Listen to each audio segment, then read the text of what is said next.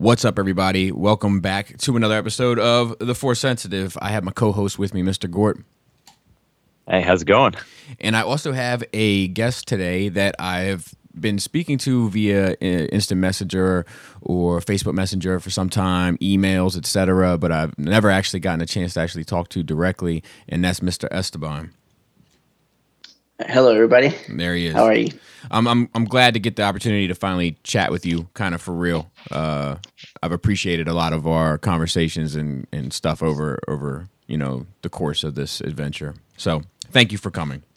Oh, no, thank you guys for having me. So I'm excited. So not to waste too much time, let's find out what your first memory is of Star Wars. Well, before we jump into that, okay. I just wanted to say today it is September 27th, and if there's something that's relevant when we're doing the show, I'd like to mention it. But, we have a couple birthdays today, Star Wars birthdays.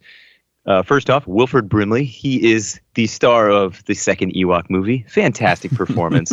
Is he the axe guy? What's that? Is he the axe guy? That's the only one I remember. He's the old man stranded on Endor. Mm. Oh, yes. You got to watch that again. No, I don't. No, I do not, sir. I've never seen those. Now, we also have Garrick Hagan and Dennis Lawson. So, blow up the Death Star, die at the Death Star, survive a lot of fights, Rogue Squadron. We like these guys, Wedge and Biggs. And Jim Shooter. A lot of people don't like him. I have no problem with him. I think we had a good Marvel run from him, but he was very heavy-handed in the Star Wars comics, bringing that to Marvel. His last name is hard. Yeah. Just like Jim Shooter. Good grief. Is that what you got? Is that what you got? Yep, that's what I got. And with that, Esteban, what is your first memory of Star Wars? Okay, so I have it vividly ingrained in my mind. So my family owns a small business, and at the time, we were open 7 days a week, 9 to 9. My first memory of Star Wars is coming home from 7 a.m. Mass, and before we went to open the shop, I turned on the TV so I could have some breakfast while everybody else got ready. I turned the TV on, and it's KTLA 5, the Sunday morning movie, and the screen is just a hue of pinks, oranges, and purples, and it's the Millennium Falcon landing on Bespin. And I remember vividly, my hand is on the dial back when TVs had dials to change the channel. Right. And I walked away from the dial. I sat down, and I watched the movie from that point forward. Like, my mom walked in. She's like, "What are you doing?" And I'm like, I think it's a show. I think it's a movie. I don't know. Right. And Hispanic moms, they'll ask you, "Is it for you?" Like, they put it on you, asking, "Is this something you can watch?" And I'm like, I'm pretty sure, because there's like a robot and a giant dog, right, and these two friends who are talking. And she's like, "Okay, I'm gonna go get ready. I'm gonna go check on your grandma." And I just sat there and I watched as much of the movie as I could. And I remember vividly looking at the stove to see what time it was, because I needed to know what the name of this movie was, and I wanted to look at the TV guide next time we went to the laundromat. That's awesome. I miss TV Guide. I used to like the one that came like in the Sunday paper, like not the one that you had to buy, but like at least here you got like a free one in the Sunday paper, and it was almost more magazine shaped than the TV Guide proper little one, if anybody recalls. Whenever we went to the laundromat, that's when I would look at the TV Guide and know what movies just passed or what movies are coming up, and that's how I knew the name of Empire. That's an awesome way to find that out. I know. I remember looking in the back of the book always, because you'd see like the list of movies for the week, and like I remember trying to find Godzilla movies and shit like that when I was a kid. Yeah.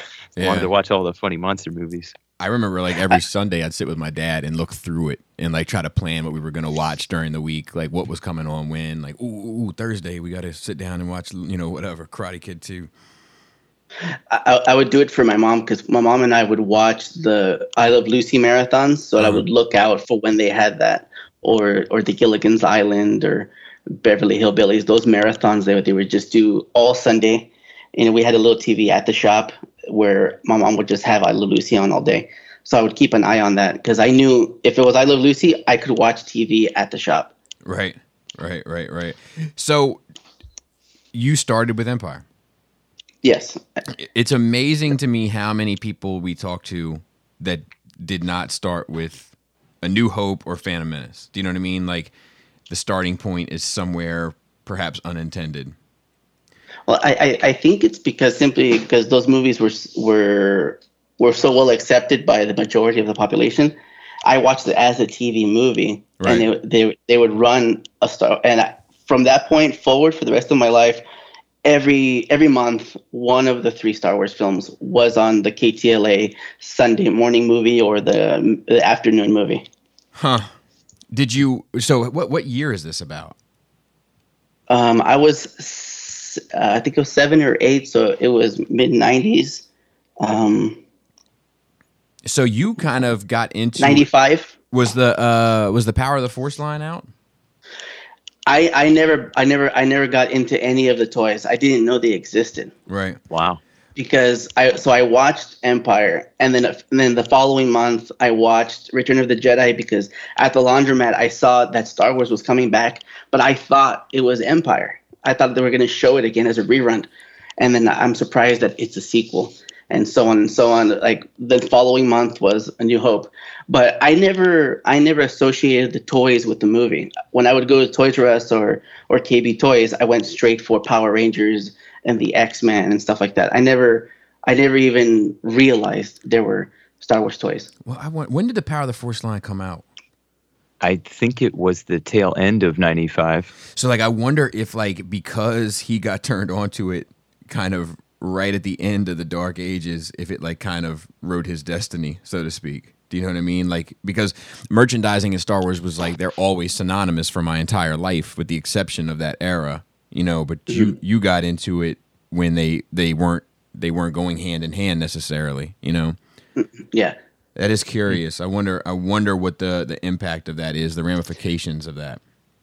I recently asked my cousins because I have a strong clique of cousins of just the 5 of us. They grew up together. We were always at each other's houses. I asked them before Phantom Menace, did any of us ever talk about Star Wars, or did we all just secretly like it because it was this movie on TV? Right. And yeah, that's how it was for the 5 of us. We never talked about Star Wars. Me and my cousin Beto did because we were at each other's houses the most. So on Sundays, if the movie was on, we would watch it together. But we never associated toys with it, and we never talked about Star Wars with anyone else because you're a kid and this is a live action movie. So are you even supposed to be watching it? Huh. That is fascinating. So then you watch Jedi next. Yeah, I watched Jedi next, and I didn't like it as much as I liked Empire because of I didn't like the Ewoks. I didn't like the color didn't get me as much as Empire did. So anytime Return of the Jedi would come on, I would walk away. I would leave it on, but I would walk away and grab food or grab my toys and stuff. I wouldn't pay attention to it. There are moments in Jedi that I liked as a kid, like when Luke and Vader first meet on the walkway. It's like, oh, I see that you have rebuilt your lightsaber. Right. I always thought that interaction was so cool. I don't know why. And you're talking about the literal color palette of the film when you say the color. Yeah, that is interesting. On my tube TV. Because it is Empire is a colder palette, you know, than Jedi. Jedi is a lot warmer. I feel like all the greens and you know what I mean. The green lightsaber, the green forest. Jedi is a lot, you know, browns and blues and whites. But the lighting in the Falcon with the darkness with all of the lights. Later on when I finally got to see Empire from the beginning, the whole movie starts in stark white with stark white characters, and then there's a black character roaming through, just tearing stuff up. Yeah. And, you know, you have this blurriness of white, and then you have little aspects of color, like the lightsaber when Han and Luke open it on the snow planet. You have Bespin, which to this day, that has a big impact on me. My wife bought me a Ralph McQuarrie print of of the cloud city that I have in my living room. And so that's always one of my favorite scenes, of just the aspect of living amongst the clouds like the Jetsons, but in this forever twilight. So how was your like your level of grasping it, like, you know, because you got thrown into it at a different time and then you saw the one after that. You still haven't seen the original, I'm taking it? No. Like, okay, so No. like can you remember, or can you even separate it now in your head as to how that would have made sense to you, or what that world would have seemed like to you in comparison to how it seems after you see kind of the introduction of Luke and all that? It didn't make any sense. It was just it was just a movie that took place in space, and the Emperor gave me nightmares as a kid. There are three things that give me nightmares even to this day. I'll have a recurring nightmare. It's Freddy Krueger, the Emperor, and Jack Nicholson's Joker. Really? I still have nightmares, and it's the same nightmare from when I was a kid. Well, what is it? What is it? I gotta know. Well, our living room was this big living room, and we had a door right to the street. And the Jack Nicholson dream is my dad opens the door, and he gets hit with a spotlight, and he just gets riddled with gunfire. And you hear the Joker's laugh, which is Jack Nicholson's, like, and we all run to the backyard, and usually that's around the time I wake up. Good grief. The Freddy Krueger nightmare is here in California. There's the Children's Hospital, kind of like Goodwills.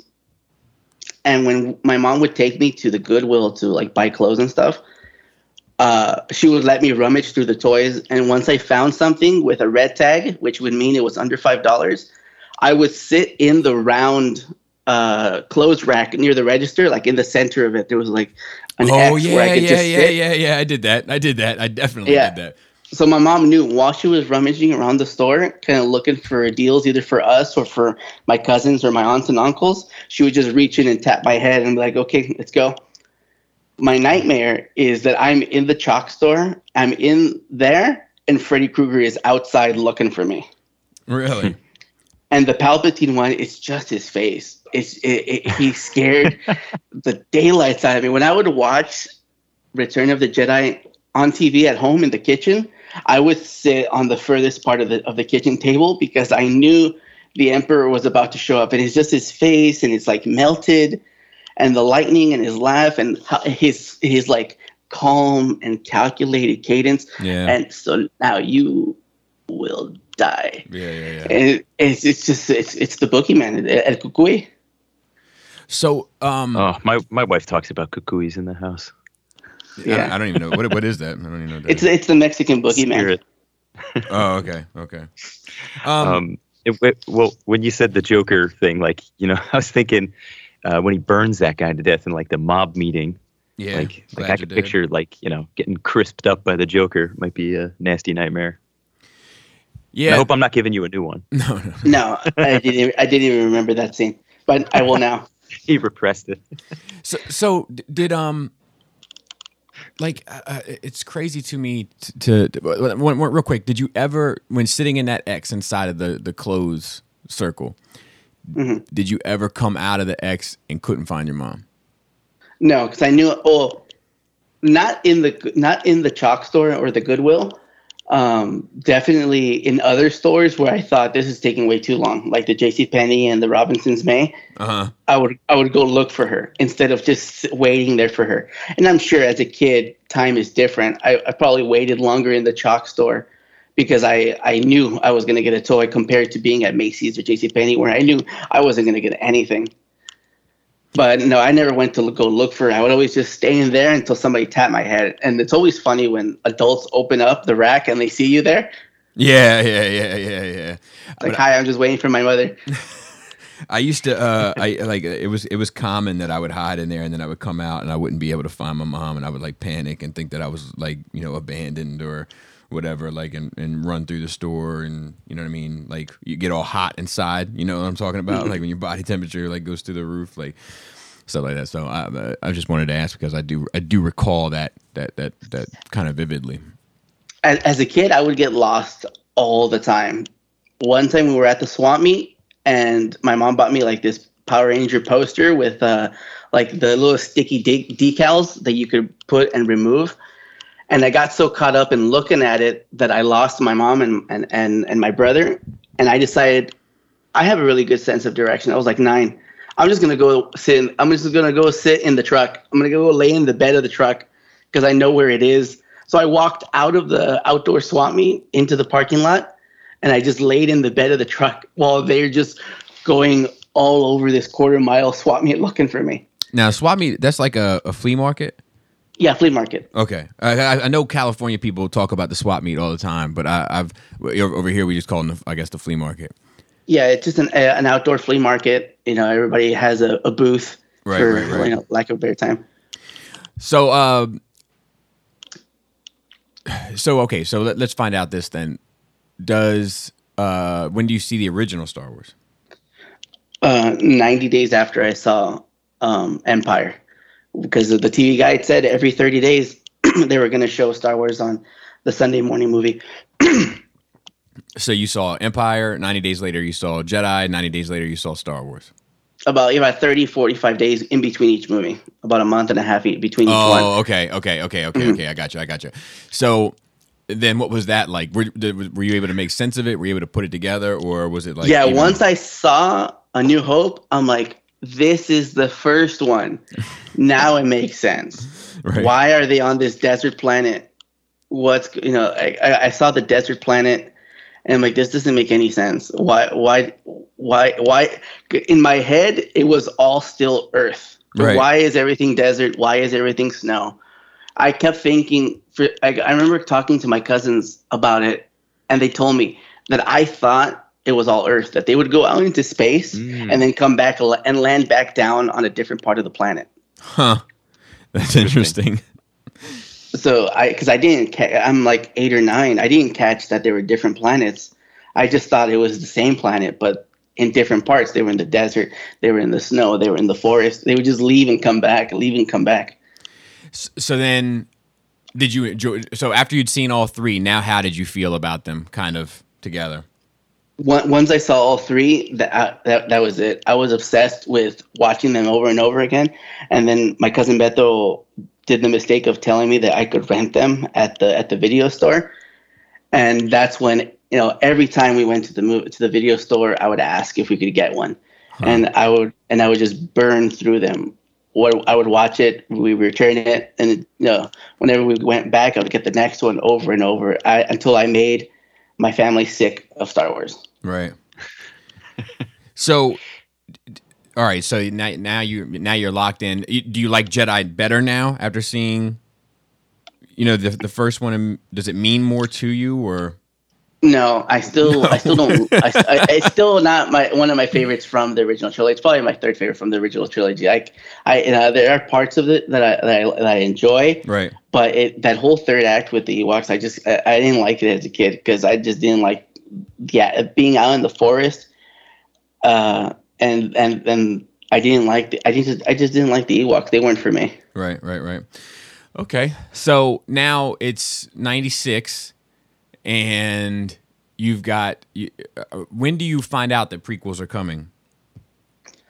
Until 99, okay. When all the merchandise starts to roll out, and my 6th grade teacher at the time, Mr. Losoya, was a Star Wars person. He was the first adult that I knew that enjoyed Star Wars. Right. And did you once again you avoided the merchandise because they're not synonymous to you? No, this time I went all in. Oh, okay. All right, let's talk about that. This is when I was all in on the toys. I'm in the 6th grade. I'm like 9 or 10. I'm completely in on everything. And every time we went to KB Toys, my mom would grab me one of the 3 3/4 figures. I didn't know who the character was, what it was about, because I didn't see the trailer until once it was on rotation on TV. Right. On Sundays on ABC, they would have the Disney movie, and they would play the trailer before the Disney movie. I remember it was like a big event, like the world premiere. Not the world premiere, but it was like, oh, here's a sneak peek at Star Wars, and it was the trailer and then like a little clip, and it's like now we continue with the Sunday Disney movie. Huh. Well, that was a bit ironic, wasn't it? Yeah. I remember it being on ABC.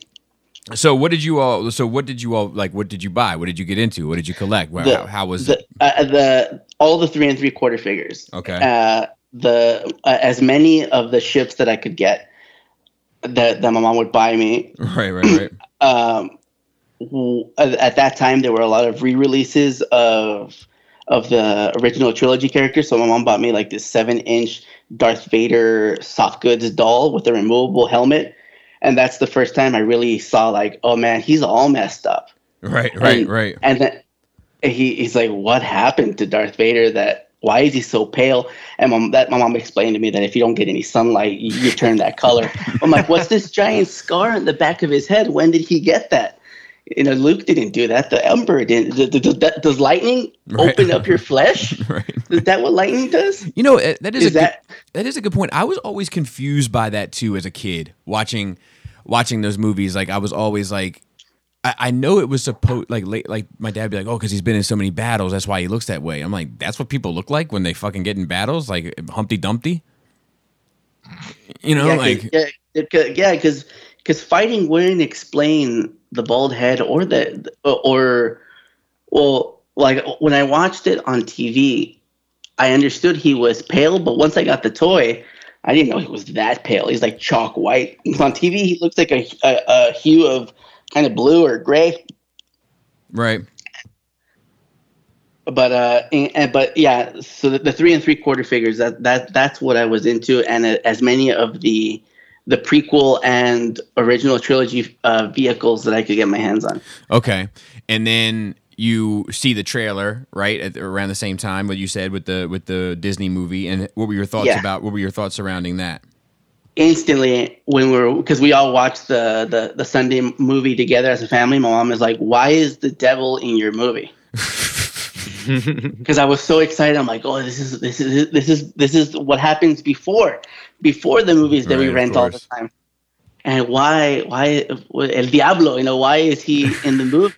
Right. And I'm sure it's just an alien, like the alien that's in the cantina. That's also the devil. I'm like, it's just an alien. This is what he looks like. And you went to, you were saying that one of the first times you saw it, you were coming home from mass. So I take it you came up in a fairly religious household. Yeah, I'm still a practicing Catholic, so it was a big deal. Good. Yeah, I didn't know we did that anymore. I haven't met anybody from my generation because I was raised Catholic as well, and I'm still a practicing Catholic. Mass every Sunday, pray before bed. Good for you, man. Mm-hmm. I got married in a church. Well, I got married in a church too, just not the Catholic church. I wasn't going to go through all the classes. I was like, look, I'm not taking any classes from anybody who's never been married. Oh, I did my first communion and my baptism and my confirmation, all that stuff. Oh yeah, I did all that. Oh, you mean the marriage retreat? Yes. That stuff? Oh yeah. Yeah. That was something. That was a lot of Jesus that weekend. Too much, maybe. Well, yeah. Yeah. Okay, so enough about Catholicism. So you see them. So all right. So there's the devil and all that imagery, and I think growing, and I could be wrong. I don't really have anything to juxtapose it with, but like growing up Catholic, I do feel like it's the one. Maybe I'm wrong. I could be wrong, but in my mind, it's like the one Christian like denomination where like I feel like you learn as much about hell as you do about Jesus. And you definitely do, because you have to learn about the consequences of stuff. Correct. So like I wonder if that's part of the allure with me with characters like Darth Maul and Darkness from Legend, that like because it was just it was the ultimate boogeyman of my childhood, and these characters that are just sort of, in the ballpark. If it doesn't, they invoke it exactly. If it doesn't speak to me on that level, like I've often wondered if that plays a part into it at all. Do you think about that at all, or just? Yeah, no, definitely. Any character that looks like something you're not supposed to enjoy is always a better character. It's a more interesting character because it's like you're not supposed to enjoy this because it's bad. But he looks so cool. Right. And no, that's interesting. But yeah, but and also like the mysticism of Star Wars is probably the only reason my mom would sit there and watch it with me, because she related it to Catholicism, the whole Force and the Jedi and the way, this guiding hand. Mom was just like, oh, it's just Jesus. It's just Jesus. Space Jesus. So let's continue on that path for a second. So all right, so you see the movie. Yeah, and how old are you in '99 now? I'm having a hard time. I'm like 9 or 10. Okay, so you're 9 or 10, but the Ewoks didn't sit right with you at like 6. So in some way, I would say that you are more mature for your age in some regard, at least in your sensibilities, because like you were the target audience for the Ewoks. Do you know what I mean? And it missed you completely. So how does 1 sit with you upon first viewing? I loved it. I absolutely loved it. I from that moment forward, my obsession with Star Wars started. When I walked out of that movie, nothing else mattered. Not my X-Men figures, I still love my Power Ranger figures. That was my big two: Power Rangers and Star Wars. That was it. I didn't want anything else. At that time, I had like Beast Wars Transformers and Power Rangers. I had Batman the Animated Series figures. I didn't care about anything except for Star Wars, and I was more rabid for the figures at that point after the movie. Why do you think that was? What do you think it is about that movie that spoke to you? It's Anakin. Me being 10, going to the shop every day after school, feeling trapped, and this boy is whisked away to adventure. And I had friends who would talk about, oh yeah, I went home and then we just went to have fun. We just we got to do something, and I'm at the shop in a uniform, sweeping or helping my mom with paperwork and stuff like that at 10, running a business. So this idea of this boy going off to the greatest adventure of all time, becoming a Jedi, I was obsessed with Anakin. I had a T-shirt with his face on it. No shit. There was a brown. It was a brown. I remember it's a brown T-shirt, and it's just a profile picture of Jake Lloyd that my mom bought me at JCPenney, and I wore that shirt every weekend. That's amazing. Like, so like, that just spawned a whole bunch of things I want to talk about now. So, All right. So for one, did you find yourself getting defensive of him when people started becoming critical of Lloyd's performance? No, I didn't. I wasn't aware of people being critical of his acting until I was out of high school. Really? Because all the people that I grew up with either loved it or they're like, I don't care. Right. Or later on by episode 3, they're just like, it's not for me anymore. I enjoyed the ones we watched when we were in the 6th grade and we were in junior high, but I'm done with it. So no one really complained to it while I was growing up. So what about later on in life, being as though it still has this kind of, this super meaningful element to you? I just chalk it up to he's a kid actor. Right. Because I watch it and I don't see what people say that his delivery is bad. Because I don't know if right now you hear that I have a little bit of an accent. So sometimes I talk funny, and I'm sure when I was a kid I talked funny. So when he says, "Are you an angel?" I hear the Deep Space pilots talk about him all the time. Right. When I was a kid, I thought that was smooth. I'm like, I can't wait till I use that line, because I was a dork. I was such a dork, and I thought that's a good line. I'm going to put that in my pocket. Are you an angel? Did you ever use it? Did you ever get it off? I did use it once, and it did not work. Oh, it didn't land, huh? It did not actually because I used it. I used it.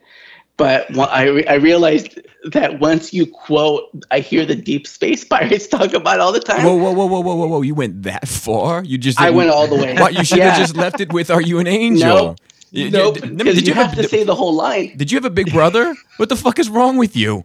I had a big brother. Yeah, I had an older brother, but my brother hated Star Wars. He would never talk to me about Star Wars. Right, but he should have told you to stop with the pirate talk and just go with the "Are you an angel?" bit. That would have been your shot to shoot. Yeah. What if you mentioned pirates and just not deep space? Yeah, maybe. Nah, I was in junior high, and I just thought, I'm going to use this right now. I don't feel like you gave the line a fair shot. Now I feel like I want to. No, I think he gave it all the shot. Oh yeah, I gave it my all. Oh, but it's great. like it's like that moment when you're like, why am I saying this? But you just say it.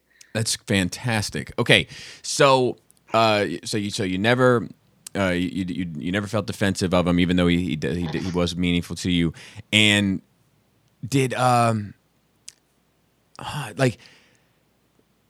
did you find anything about does his rise and fall then mean anything more to you, being as though that you personalized it so much more?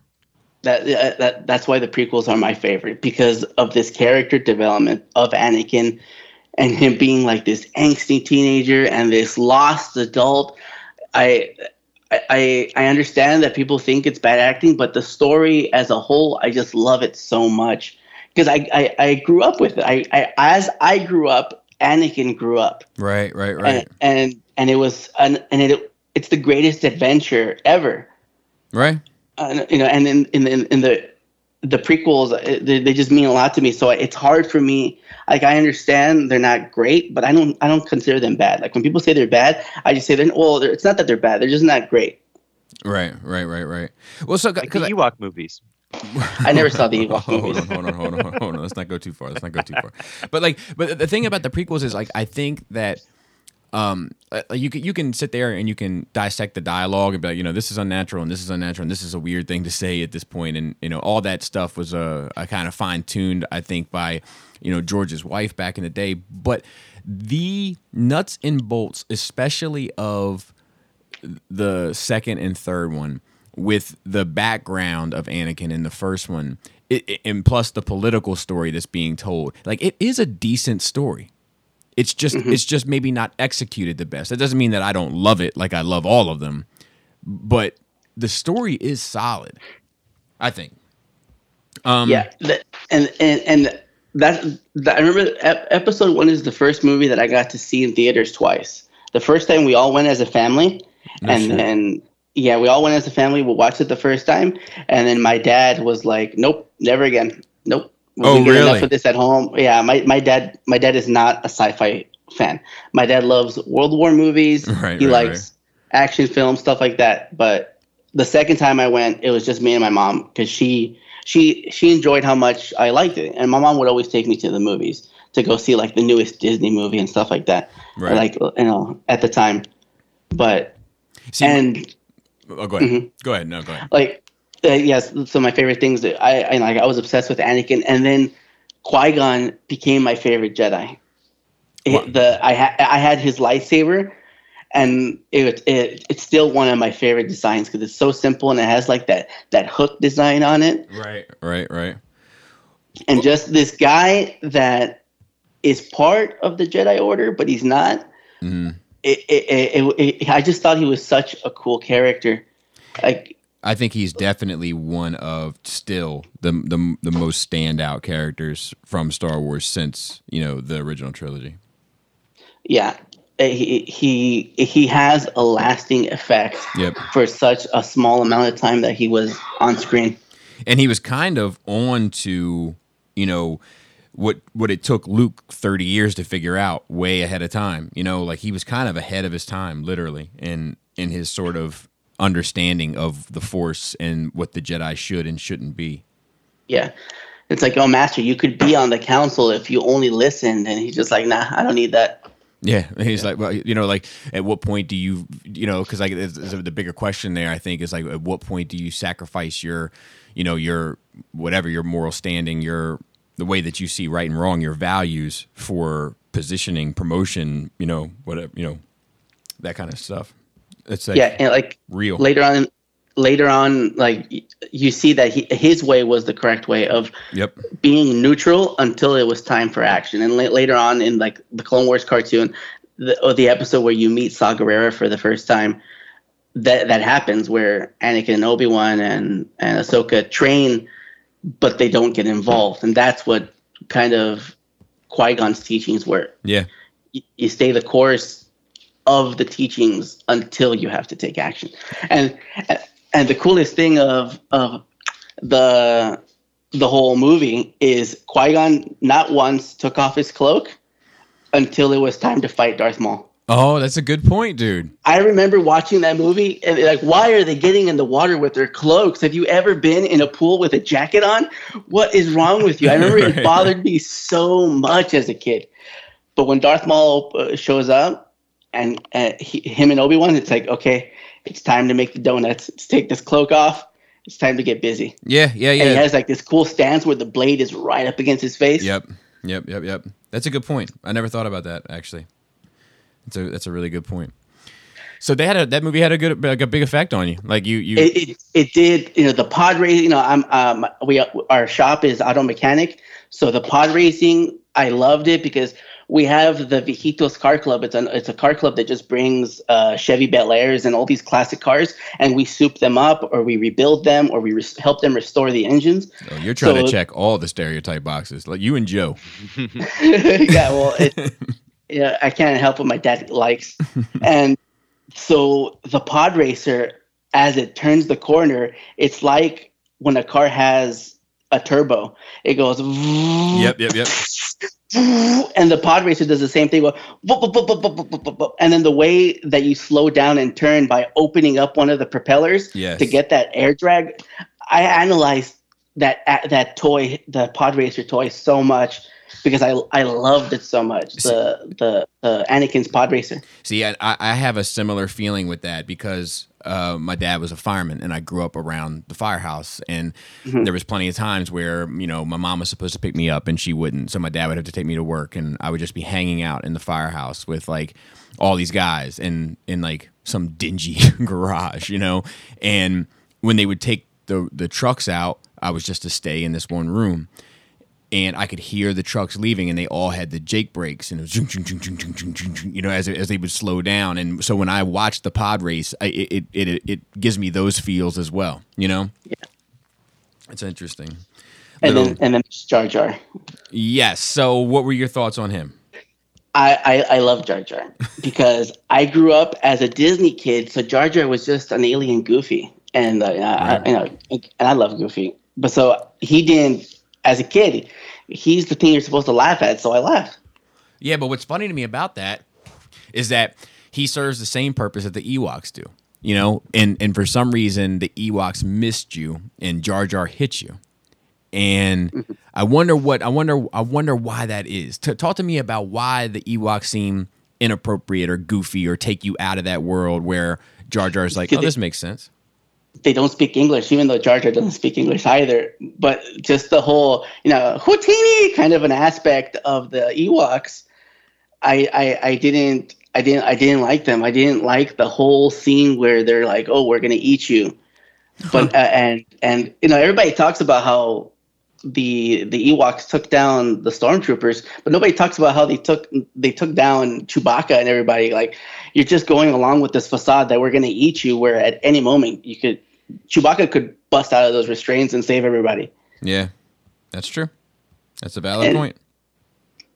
I think that just the Ewoks, I just didn't like them. They were just these little Care Bears that I didn't like them. The baby was cute though. Would you agree? Yeah, the baby's adorable. Okay, good. How do you feel about Jar Jar now? I don't mind Jar Jar, especially after reading in Chuck Wendig's Aftermath that he becomes an outcast and a joke among his planet, and he lives with the orphans by the river. You feel bad for Jar Jar. Yeah, so that strikes a nerve with me too, but it's I think that nerve that it strikes with me is more in regard to how I feel like it kind of messed up Ahmed Best's, like, yeah, you know, I follow him on Twitter. Whenever he posts behind the scene pictures of him having fun with Jake Lloyd, I feel bad about how people treated him, even though I would never treat him poorly because I enjoyed his character and Anakin's character. How people treated him to the point where he just, you know, he wanted to commit suicide. Yeah, it's a bummer because, like, man, none of that stuff is his fault, and none of that stuff is Jake Lloyd's fault. You know, like, they're just doing what they're told. They got hired for a job, and they're just doing their job. It's it also sucks because they spoke to the wrong demographic to determine their worth. I agree. If they would have spoken to the kids who Star Wars is meant for, which everybody says Star Wars is meant for kids, but I think you see it. You absolutely see it, like with your kids and these sequels, and me with the prequels, and you with the original trilogy. This genre captures a younger audience. Yeah, and like, and I sometimes I think that we can lose sight of that. Like it's the older people that really lose sight of that. I remember when the prequels were out and everybody was acting like everybody hated the prequels, you know. And then I went to Celebration 3, and it was thriving with the children. Do you know what I mean? And it's kind of the same thing now with the sequels. Like people act like everybody hates them, but then I went to Celebration this year and like it's thriving. Like there's more kids into it than ever, and they're all into the current thing. It's interesting because it's our fault. You know, like we have to take responsibility for that kind of ignorance. You know, to think, you know, it's our hubris, you know, to think that we are the only ones that matter, that we are the only ones that are spending the money. You know, it's kind of interesting. So you're on board. Your Jar Jar is good to go. Jake Lloyd's good to go. All that stuff. So you've, in my opinion, you've made it through the hardest test. Yeah. So, are you still collecting between episode 1 and episode 2? Yes, I'm still, anything that comes out that my mom will get me, I have it. Everything between a certain price point, I have. Like I had I had 2 Naboo fighters. I had the Pod Racer. Going into the Attack of the Clones, that's where me and my cousin Beto became obsessed with the clones. Okay, talk about that. So the idea of this massive army of essentially Boba Fett's, we thought it was the coolest thing ever. Right. And the Phase 1 Trooper is my favorite clone. No kidding. My favorite clone, my favorite Stormtrooper. That is my favorite armor. Like I have a Phase 1 Clone Trooper helmet from when they were sold at the time, and I still have it. I thought it was gone forever, but my mom had it. She had saved it because when we were kids, as we went in and out of phases with toys. Sure. When we would go to Mexico, my mom would give away our toys to the kids in the neighborhood. In Mexico, we have something called the posadas, and where we invite everyone in the neighborhood to come to the house. We pray, we sing, and everyone leaves with a goodie bag with peanuts, candy, and an orange. In those bags, my mom would put one of my toys from America. Ooh, Right. And as episode 2 came out, there were certain episode 1 characters I no longer cared about, like the Padme's pilot and Captain Tanaka and stuff like that. I would give her those characters to give away. You kept C.O. Bibble though, of course. Probably not. I probably not. I think a collecting disruption can mean only one thing: abandon. Yeah. And yeah. And so I would keep characters and get rid of characters as I went. My mom would be like, if you want more stuff, you have to get rid of old stuff. So my mom was very, very, she was very much about not having too much, but playing with what you have. Okay. And there were just certain toys that I couldn't get rid of. So my collection was still always fluctuating. As I got older, I would get rid of stuff and get more stuff. Are you still that way? Which I'm still like that now. I'm still that way. Yep. In order to buy something new, I have to get rid of older stuff. Like right now I got rid of Black Series to go into SH Figuarts. Oh, did you? Did you see the reveals yesterday or whatever? Yes. One of my favorite things is seeing actors see their action figure for the first time. It's one of my favorite things. I don't know if I've given that too much thought. I think I'm up for that though. When the best one is probably with Woody Harrelson from Solo. he was being interviewed by the Star Wars show, and they pull out his action figure. He's like, there's actual genuine shock on his face. Like he didn't know this was going to happen. And he's just, and the look on his face of I'm an action figure is something that I dream about, that I'm important enough to be made into an action figure. So you love the clones, and you love the first generation clones specifically. Do you find yourself being and you love Jar Jar and you love Jake Lloyd? Do you find yourself as a man with unpopular opinions generally?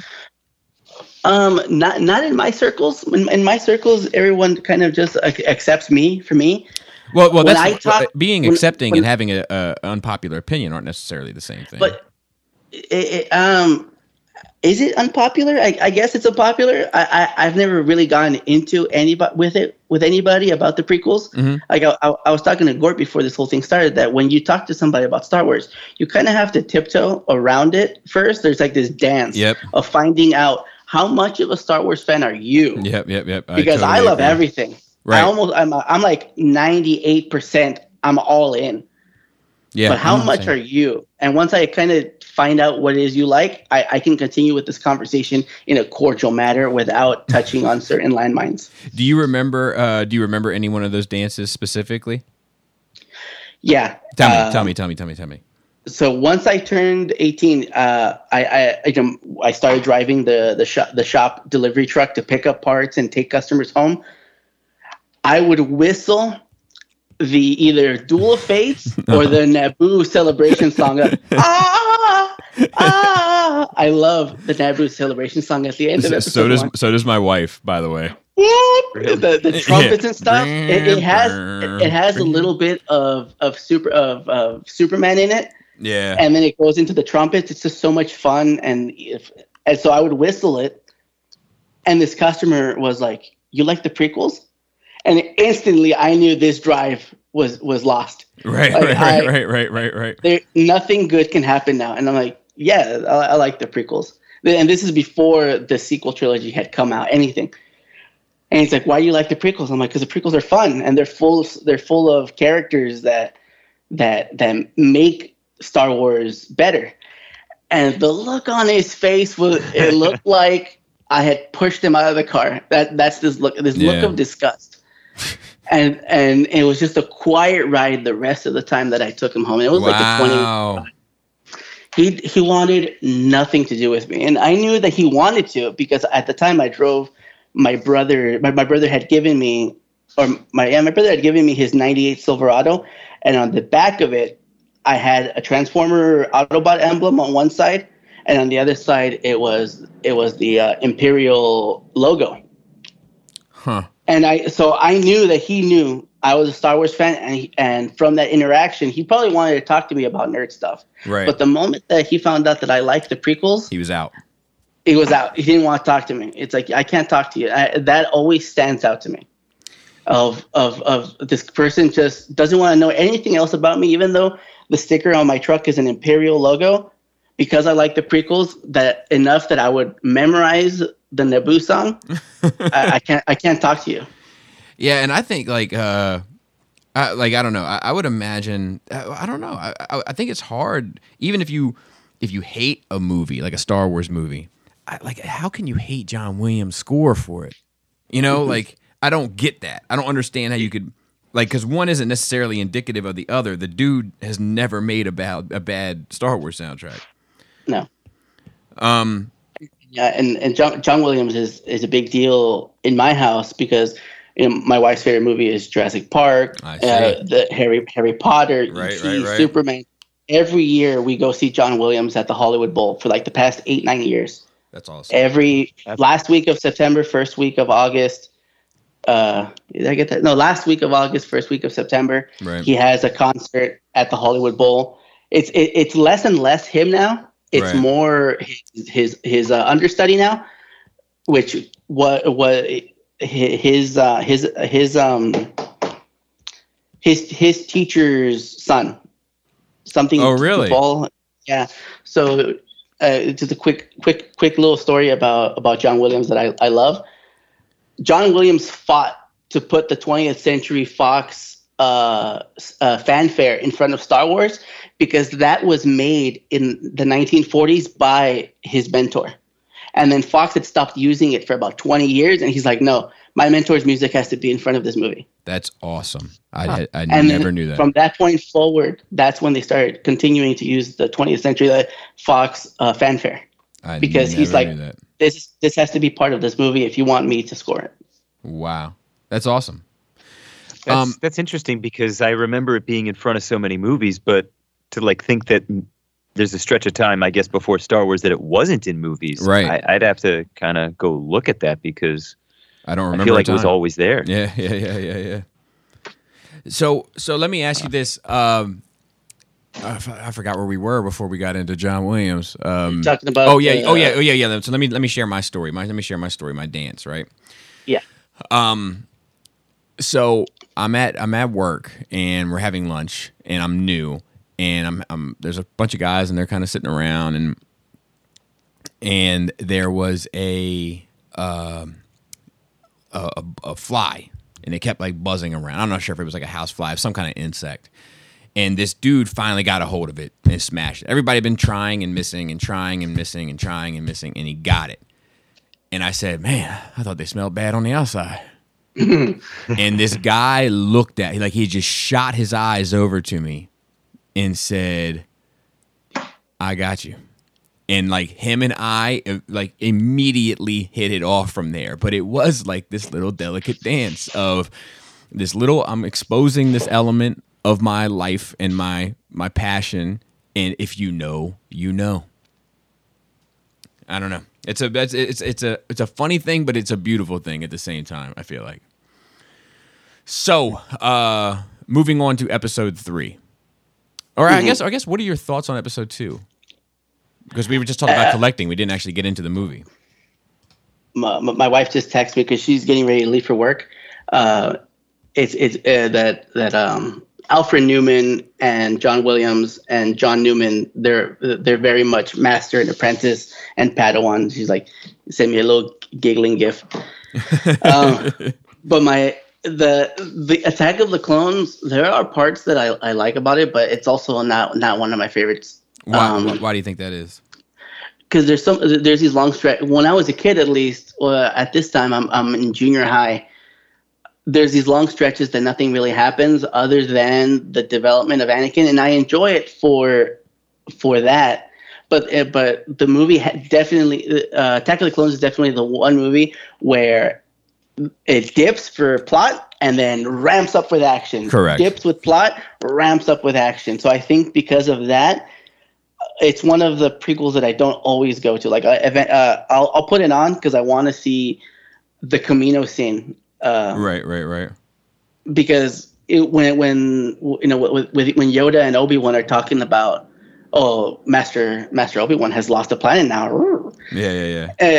That's the first kind of glimpse that I got because I didn't read the EU of how the galaxy is, the outer rim, these parts of the galaxy and it's like the outer rim, the unknown regions and stuff like that. Right. Camino is in the between the unknown regions and wild space and stuff like that. So there are parts of that film that I really enjoy, but it is definitely not one of my favorites because there's so much plot that goes into it. Oh, one of the almost forgot to mention this. After Attack of the Clones came out, and I talked to my cousins about it, we all thought Master Sifo-Dyas was Qui-Gon. Yeah, dude, I remember all of the theories going. I mean, like they were countless, and it's definitely a huge thread that kind of goes unwound a bit. And I just we'll get to it towards the end, but I just recently watched the first 6 films with my wife, and watching Attack of the Clones with her was definitely the time where we paused it the most to explain stuff. Because it is so plot heavy, because it has to set everything up to make episode 3 better. Right. It has to do so much. I almost feel like that movie's less actual plot. It's just a lot of exposition. Well, everything with all the setup with the clones and Anakin and Padme rekindling their love, and the aspect of there being another set of two Sith, the what's it called? Palpatine continuing to get more powers, the clone army. There's so many moving parts in that film that really set up the next one. That's true. I think that it lags a lot. It's probably a fault of editing, but I'm not really sure how they might do it better. One thing I can say for sure on the DVD or Blu-ray copy, if you hit the skip button, it will skip Camino, and you get all the good stuff. You're skipping the kind of Anakin portion, but you get like a more streamlined experience watching the movie. It feels very smooth when you do that. Huh. That's interesting. What did you think of the Yoda lightsaber fight? We always try to touch on that because that's such a huge part of the whole kind of history of Star Wars, I feel like. And let's not forget his opening line. I am a puppet. Oh, yeah. Put your tongue to mine. Rewatching them recently, I couldn't remember. It's like, wasn't he a puppet at the beginning of this movie when he's floating in the thing? Or was he always CGI? I couldn't remember because the movie had been altered so much. I think he was always CGI in the second and third one. Okay. No puppet in the second or third. All CGI. Okay. I couldn't remember. Well, when that happened, I laughed in theater. I laughed so hard because I'm like, that makes so much sense that he's like this little ninja sloth. Ninja sloth? Yeah, like this ninja sloth. That it's like at this time in junior high, I had already started watching kung fu movies like Jackie Chan's Drunken Master. To see Yoda go from this crippling old man to this kung fu master by doing all these flips, and it's like, of course, he's this tiny little guy. He has to use the Force to jump on the walls and do these backflips, and poor Christopher Lee, he's over here acting his butt off, Academy Award winning Christopher Lee, acting his butt off against this CG thing that's not there. Did you at all think it was goofy? Because that was that was kind of the criticism at the time. It was kind of 50-50. People thought it was awesome, or people thought it was goofy. No, I thought it was awesome. For me, it made sense that because, like I said, the whole Drunken Master aspect that, the Drunken Master has sake to become a badass. Yoda uses the Force in these small bursts to energize his little frail body to be a badass. No, I'm with you. And his midichlorian count is much higher than anyone else's except for Anakin. So he can do anything. Right. Like put lightning in his pocket. Right. He does do that too. There's like lightning in a bottle. He's like, nah, I'll put it in my pocket. Yeah. What about, all right, so we're moving on to episode 3. There's one question I don't always ask people. But because you kind of have a reverse experience where you really like episode 1 and you're not crazy about episode 2, one of the vibes that I remember picking up on around that time were in the ether was kind of like, I need episode 3, and I'm kind of hearing it now with 9. I need it to save it for me. Like, they kind of became part of like the language. Like, can episode 3 save the prequels and all that? Did you have any of that feeling at all going into it? No, moving into episode 3, the conversation between me and my friends were, it needs to be enough to where there is this time skip all the way to episode 4. That's all we really cared about. Will they give us enough? Because at the time, this is the last Star Wars movie. There is no episode 7, 8, and 9. That's it. Right. 3, and that's it. These 6 films is all we're ever going to get. So, it doesn't have to save the previous 2. It just has to be good enough to hold me off, because that's it. We're done. There's no more Star Wars after this. I've never heard it in reference to the prequels, like 3 saving what had been done with, say, the first one or the second one. But the media engine was so strong at the time, I feel like all that was already saving it. I never, like me personally, I would never have stopped to think that this movie needs to be better than anything because everything else was so great. Well, so all the games and everything. Yeah, but I remember, like, I remember the prequel hate clearly, like vividly. And I remember, like, around the time 3 came out, it was like, well, hopefully they can pull it all together because the first ones are so bad. I mean, I remember when people kind of changed their tune from the Yoda sequence being great to the Yoda sequence being goofy. Like, that, it was almost overnight. Like, when we walked out of the theater, my friends and I nobody, like, all we wanted to talk about was Yoda being the baddest Jedi user, like a lightsaber wielder of all time. And then within I'd say probably within the month, you started hearing a little bit of like, actually maybe that was dumb, and I just remember it being a thing. Like, I remember it clearly. So I don't know. No, I didn't get any of that. And then, we mentioned it before with the dialogue in episode 2. That doesn't bother me because, like, I was in junior high. I was in drama. I was in drama club. I was very much into Shakespeare, and George Lucas considers himself a Shakespeare.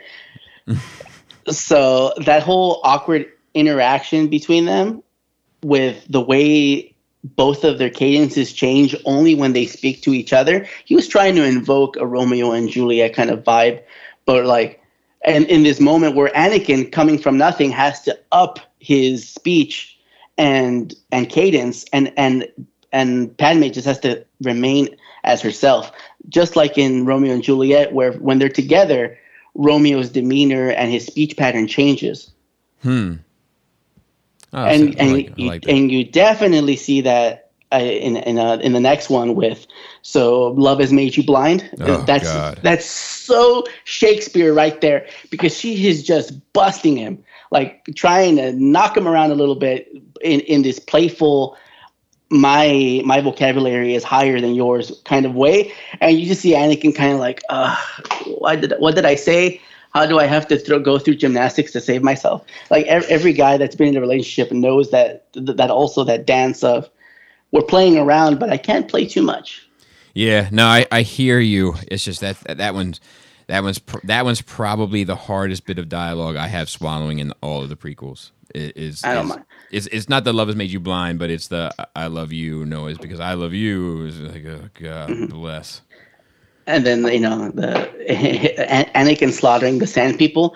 That was for me. That was such a big moment for him becoming. Yeah, man, I'm with you. Just becoming the ruthless killer and being able to separate his Jedi path with his emotion. Like, he just can't let go of the past, and his past drives him. I'm with you there. I think that scene is a lot more powerful than the kind of joke it's seen by by some. I agree with you there. And when he comes back with his mom draped up, and he just walks past everybody like, don't talk to me. Yes. Don't look to me. You guys did nothing. Yeah. She was right there. Yep. And I love when he's like trying to find her, and the kind of Duel of the Fates music is playing, and he's like, he approaches that Jawa, and it's kind of the Darth Vader silhouette with his hair in the ponytail and all that. Like, all of that works for me. So what was your reaction to episode 3 afterward? So episode 3 is really special to me because me and my friends decided after school, I'm a senior in high school at this time. After school, we're going to go straight to the movie theater, and we're going to wait in line to go see it Friday night. And at the time, I had asked, like, maybe 2 months in advance. I told my mom, I can't go to the shop after school because I have to see the last Star Wars movie. But I'm going to go with my friends, and my mom is super protective. She has my best interest always in mind. Sure. So she was like, which friends? So she knew it was my friends from elementary school and the new ones that I made in high school.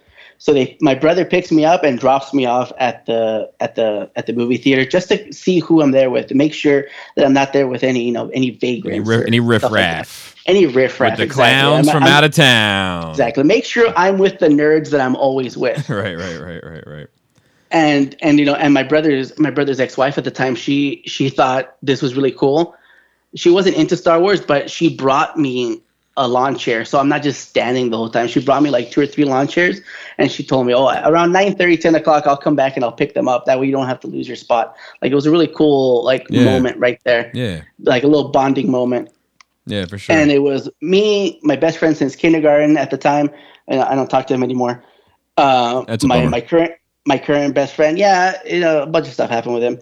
My current best friend, and just a bunch of people that I knew loved the prequels that I had met in high school. Right. When I went to high school, I got transferred to a high school where I knew nobody, and little by little, the people that I knew got transferred there. No kidding. Yeah, when it was time for me to go to high school, the district lines were changed. Right. So instead of going to California High School, I went to La Serna. And so when I went there, it was a fresh start for me. Nobody knew anything about me, so I could just be myself, and I just kind of let my nerd flag fly without feeling like repressed by it. So I was just myself the whole high school. And that's where I met a bunch of the friends that at least one friend that I still have now, my best friend. So we're all there. We're all getting ready. It's almost time for them to let us in. We go across the street. We buy Burger King, and I put the sandwiches and the chicken sandwiches in my cargo shorts, and we sneak it in. We sit down. The fanfare comes up, and instantly it's this space battle that's in all these different directions. And there's these two little ships, a red one and a yellow one. And once I see that Anakin is in the yellow one, it's hard for me to admit, but I cried a little bit. Really? Because his ship is yellow like his Naboo fighter, because he cannot let go of the past. His ship is yellow because he's always that little boy that saved Naboo, that saved Padme. That's why his ship is yellow. At least in my headcanon. No, guess what is in my headcanon now? And it's like these little rebellions that he has to not let go of his past, even though he's told to. Right. And I lean over to my friends and I go, his ship is yellow, and they're like, "What? I don't understand." Right. What does it matter that his ship is yellow? And he's like, "I'll tell you afterwards." That's awesome. And then the rest of episode 3 happens, and I'm just like, this is the greatest movie of all time. When I walk out of it, obviously on my second and third view, I'm just like, this is a good movie. It's not the greatest movie of all time, but at that moment, walking out with like 6 friends, and we're all just talking about it, of how like at that moment, all of these things flood into my mind. That Darth Vader action figure that I had and his scars. I thought that after episode 1, I thought he must have gotten it from a pod race as a teenager. That's how he got the scar on the back of his head, because he's a pod racer. He's a racing kid. Right. Like James Dean. He just skidded off one time, and he has this nasty scar on the back of his head. But no, it's like all these pieces starting to connect. Obi-Wan has Darth Vader's lightsaber. Yeah. Darth Vader did die that day, and Anakin did kill Vader, because Anakin, for love and for the death of his mom, he killed that little boy on Tatooine to become Vader.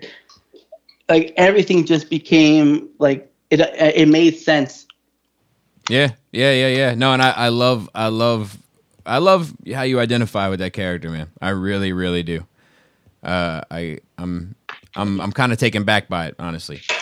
So go ahead. Mm-hmm. Go ahead. No, go ahead. Yeah, and I'm trying to, like, right now in my excitement, because I don't get to talk about Star Wars with too many people. Right. No one in my immediate family loves it as much as I do. And so I know I'm missing a bunch of stuff that I want to talk about, but I can't remember. Well, we can always come back. Mm-hmm. But so let's move on though, because I want to make sure we cover all bases, and we're having great conversation, which is awesome. But I do have a limit of time, so let's move on to the Clone Wars. No, you don't have to apologize. Let's move on to Clone Wars a bit. Did you get into that at all? Yeah, the cartoon before episode 3, as well as the animated show afterwards. What about and it was simply, I watched the movie. I went to the theaters to see the movie, and I didn't mind it. I was very much against the addition of snips of Ahsoka being added to the canon. Right. Of like, because it's like in times of war the laws are changed, so that's why Anakin can have a Padawan, and it makes sense because at the time, it's like the war in Iraq, and all of these presidential powers are extreme, just like the Chancellor, and so you understand that a Padawan, a Jedi Knight could still have a Padawan, but you grow to love that character so quickly. By season 2, you're like, Ahsoka is awesome, and then once it goes into the show with the Mandalorian, the planet of Mandalore, and all of that canon comes out of how it really is. It's not just a bunch of Boba Fett's running around. It's this civilized place, and these clan members are stranded on their moon, or not stranded, but exiled to the moon. Right. And the Clone Wars, and that just because of the cartoon, the Samurai Jack cartoon, and the Clone Wars, it also made my love of the clones that much more. My cousin Beto shares my love for the clones, and he has dozens, maybe hundreds of 3 3/4 clones. Anytime he goes to Walgreens or CVS or wherever he sees a clone trooper, he'll just pick it up. Right. He has probably 100 clone troopers just lined up on this table. He glues them onto this board, and he just has them all lined up, and they're all different. They're all holding their gun. The so you like you're just kind of in. You're all in, which I dig. I am all in, and it's like, wait, we get more Star Wars, and it's on Cartoon Network, which at the time we did have it because of my younger brother. We had cable for him, but I know anytime Clone Wars came on, that's when I would watch it. So, and I started to build a bond with my little brother over Star Wars. See, that's fucking cool too. What about the Disney buyout? How did you feel about that? I thought it was great because I instantly bought into the Marvel Cinematic Universe. Right. And you saw the jump in quality going from Captain America First Avenger into Avengers. Right. Like that jump, the marketing jump, the action figure jump, just the quality of a movie that it was. The budget just went through the roof. So I was all in with that. So I just knew the same thing was going to happen to Star Wars. It was going to be great. The budget would be there to make anything we'd ever want to see. Yeah, that's probably still true. What were your thoughts upon seeing 7 for the first time? Well, I when I watch a movie, I turn my brain off. So I usually try not to analyze it unless something really sticks out to me. Uh-huh. So on first viewing, I didn't see the A New Hope parallel until walking out, and I don't remember who has said it, and I'm like, oh yeah, that makes sense. But watching the movie, I didn't see it. Right. But at watching episode 7, I really enjoyed it. You know, that whole movie is carried by Daisy Ridley. Yep. Just on her charisma and her charm, and how much you identify with that character being kind of like an Anakin and Luke, where it's just another kid stranded that wants to get away. Yeah. And then you're met with this punk that's kind of like emotional in this mask, and I didn't like Kylo until the fight in the snow. After he gets shot by Chewie, right. that character shoots up for me. The way he, and even the way he carries himself changes after he kills his father. The spoiler alert. Right. So wait, what happened? Yeah. Talk about that. Well, yeah. But what about that? How do you view that change? So like Kylo is portrayed a certain way throughout the beginning of the movie. Mm-hmm. You feel like his position in the First Order, whatever the First Order is only there because of how strong he is. And because his potential, his potential for strength, his potential for greatness. Yeah, he's not a Vader, but he is better than a Darth Maul. Okay, I'm following you. Continue. He's destructive. He's constantly he kills.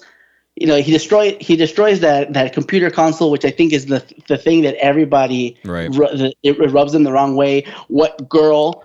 When they're doing the mental fighting between him and Rey, all of that is just to set up Kylo as like this undeserving of his place kind of character, right?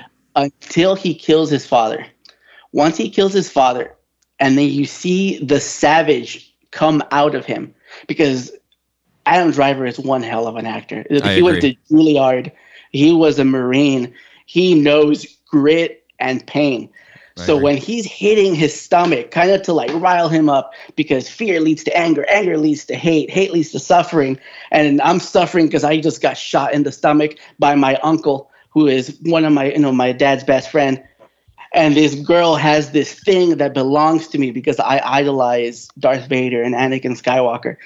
I'm going to kill her, and I'm going to take what's rightfully mine.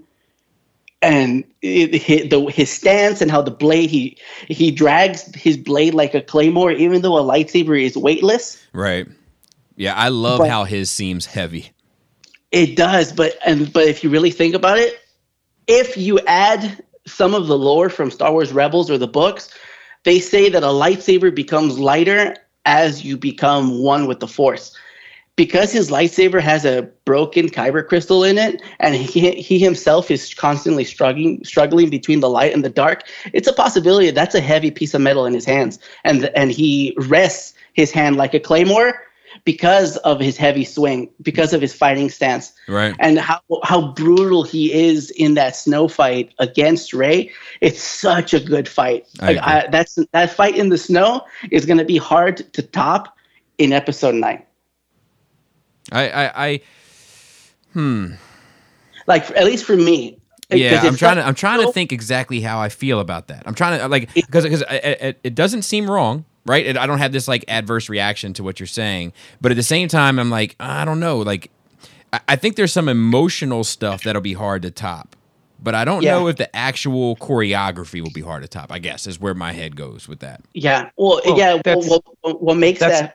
All the encounters that we've seen, though, like you go from that one and then right into the throne room scene. Like there's a weight and an emotion to both of these events. There's this intimacy between there's them. A different kind of choreography based on head count there. And I don't know. I'm curious if we'll get really a one-on-one or some kind of, big presentation. Right. Well, from the little clips that we've gotten with the teaser, there is going to be a fight. Whether that fight is as emotionally heavy as the previous two, we'll see. Yeah. But that's why I'm saying that Rey's hatred for Kylo for killing Han and his hatred for her just existing, it's this intimacy that fight is on a different level of both of them want the other dead, and you see it in the way they fight. Yeah. Because she's trying to survive until she taps into the Force and she begins to understand the blade. But he is just putting all of his weight and his Force power into each strike. There is no finesse in his fighting until Episode 8, where he fights Luke. There's so much finesse and agility in his fighting style because he harnesses his anger against Luke. Versus how he didn't harness his anger against Rey because he was in pain from the blast in his stomach. Yeah, I'm in total agreement there. I love that fight in particular, but we'll get there. But see, I think I guess you're ultimately right. I guess you're ultimately right about the change in Kylo. In my head, it's the kind of stuff that he goes through in 8 that changes him. But you're right. It's probably when he takes that shot and then has to fight for the first time. Because for all we know, I mean, I haven't read the comic. I know the new comic is out. I haven't read it. But for all we know, I mean, that's really his first real fight. Yeah, I'm sure that he slaughtered all of the younglings on Luke's training place. Because he's a Skywalker. He's like Luke says that, he's the new heir. So I'm sure it was very easy for him to slaughter anyone at Luke's school. So this is the first time he's actually challenged because he's fighting with one hand behind his back. Right. Because he's shot. Yeah.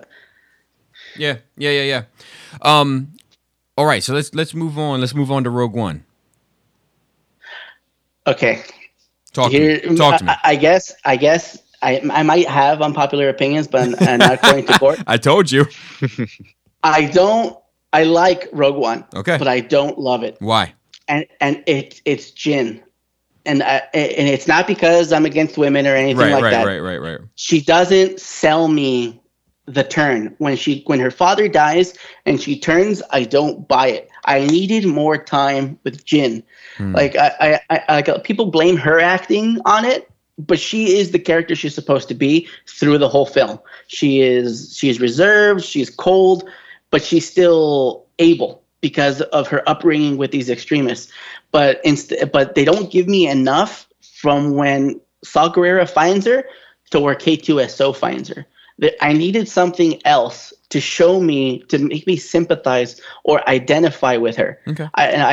Seeing yourself in films is sometimes important. That's why I think I like the prequels more than the original trilogy. I don't see myself in Luke where I do see myself in Anakin, simply because of the age that I was at the time compared to Luke.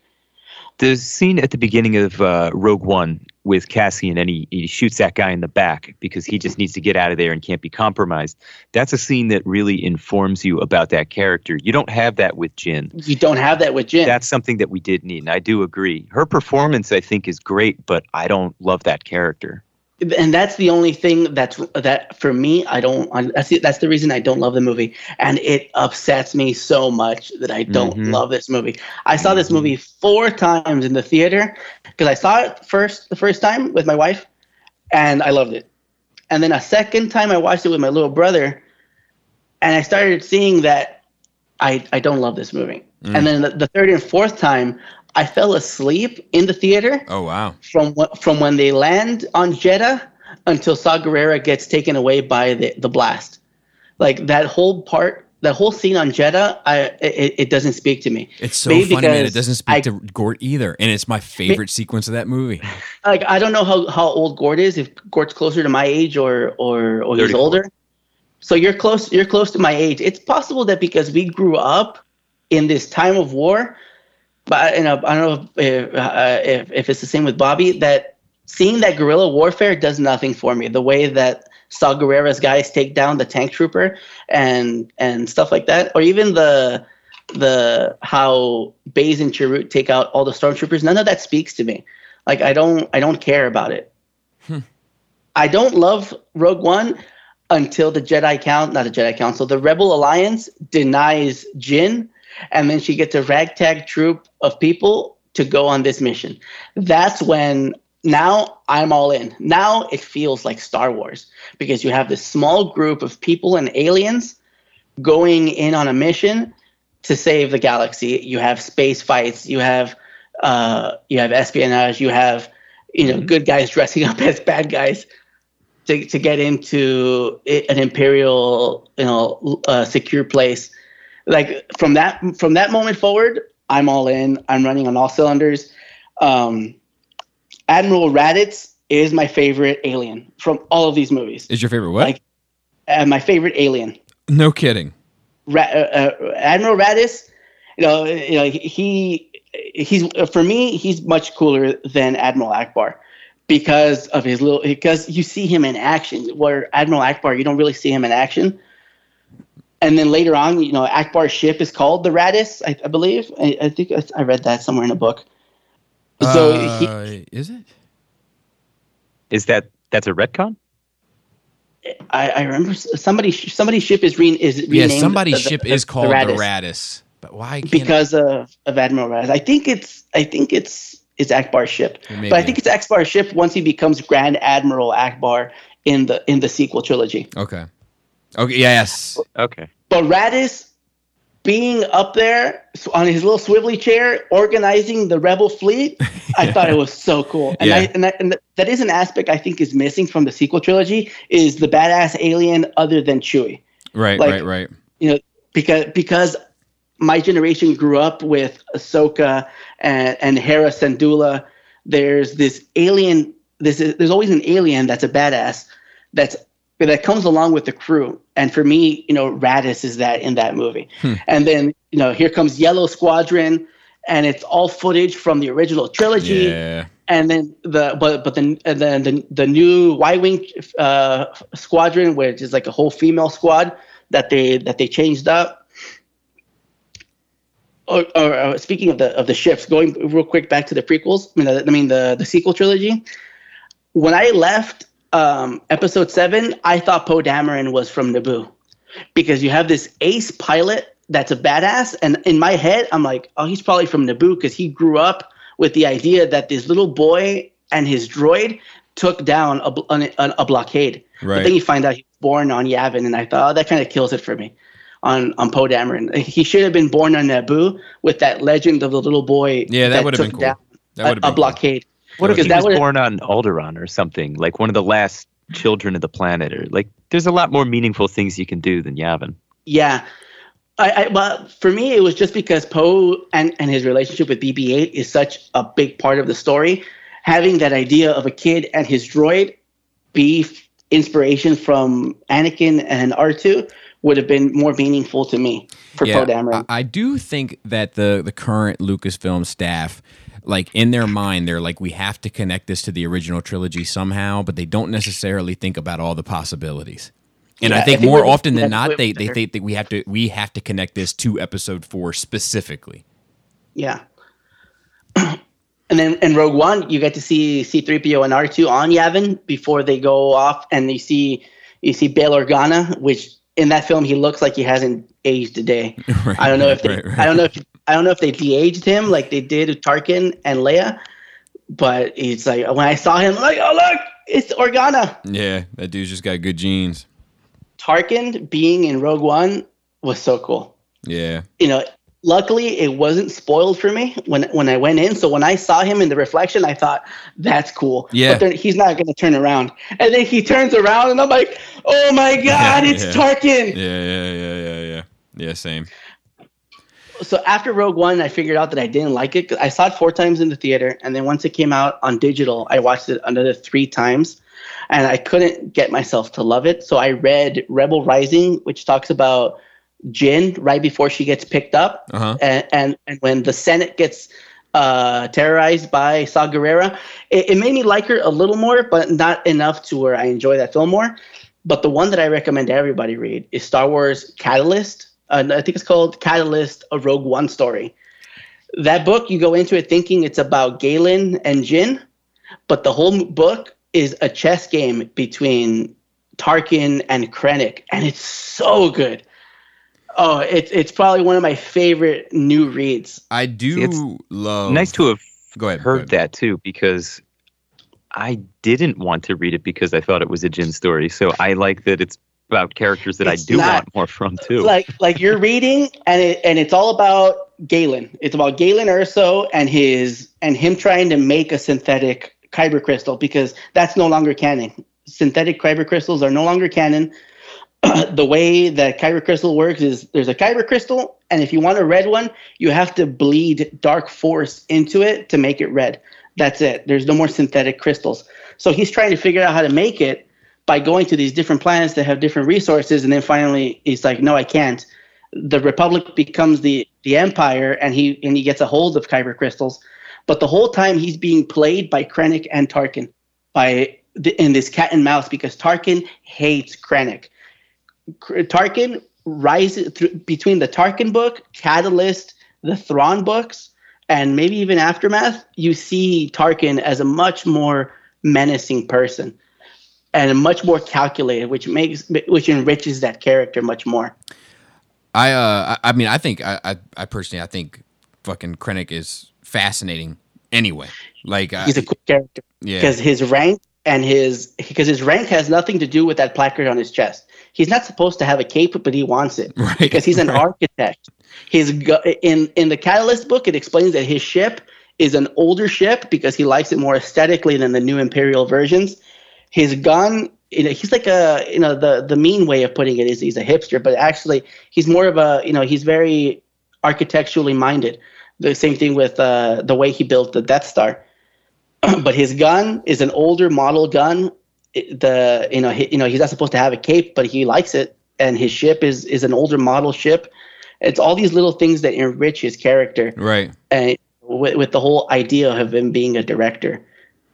Yeah, and I love, like I've mentioned on here before, but like I love how his accent isn't quite right. I love how he has to, like all the Imperials wear gray, but he has to wear white. Like you will notice me. I am somebody. Well, because ISB and the Grand Admirals are the ones that wear white, but he's part of this science division, which has no military significance at all. But he sees the stark white of the Grand Admirals and the people that work in the ISB. Is it the ISB? I think that's the CIA version of the Empire, where they wear white, and it's all intelligence based. And so since he's intelligence based, I'm going to wear white. Right. Yeah, I love that. But Rogue One. I don't enjoy it until the final run with on Scarif. Scarif, on Planet Scarif, all of that. Okay, now it feels. And then that moves into, that moves into the, the scene that everybody loves, those 60 seconds of Vader, and then lay on the Tantive 4. Yeah. Well, I love, real quick, just to go into it a bit, like I love a lot of the stuff, like the kind of like moral questioning that Rogue One raises.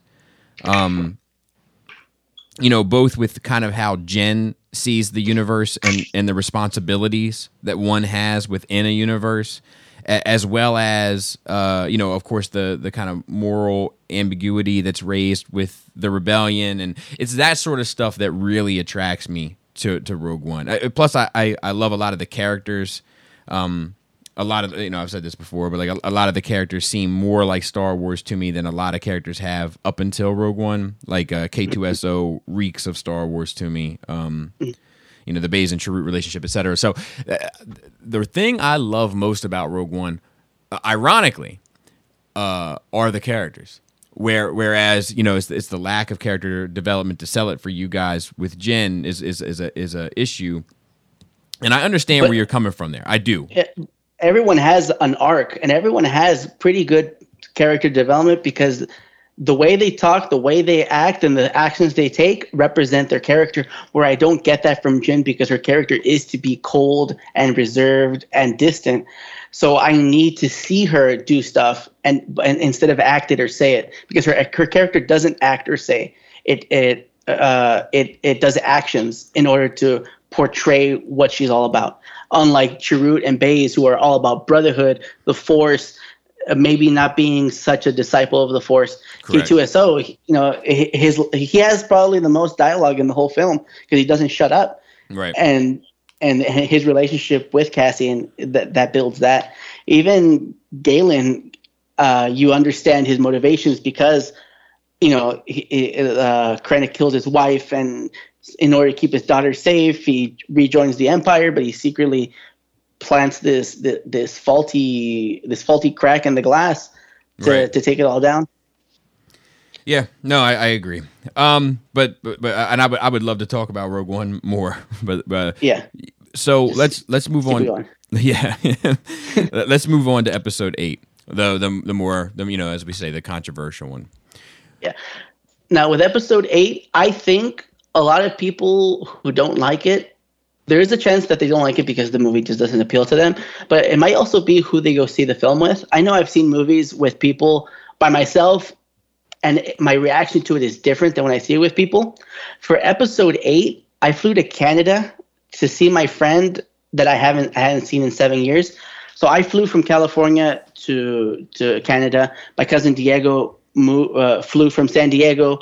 Justin flew from New York because he's going to law school. My friend Chris moved from Montana, and all of us met up in Canada so we could all see it together, because that is where I get my Star Wars fix right now. We have this little D&D group where we just talk about Star Wars or anything that's going on, and so we thought we have to see this movie together so we can get the most out of it. And and I upset my wife by doing that because I just started getting her into Star Wars, and now I abandoned her for Episode 8. Right.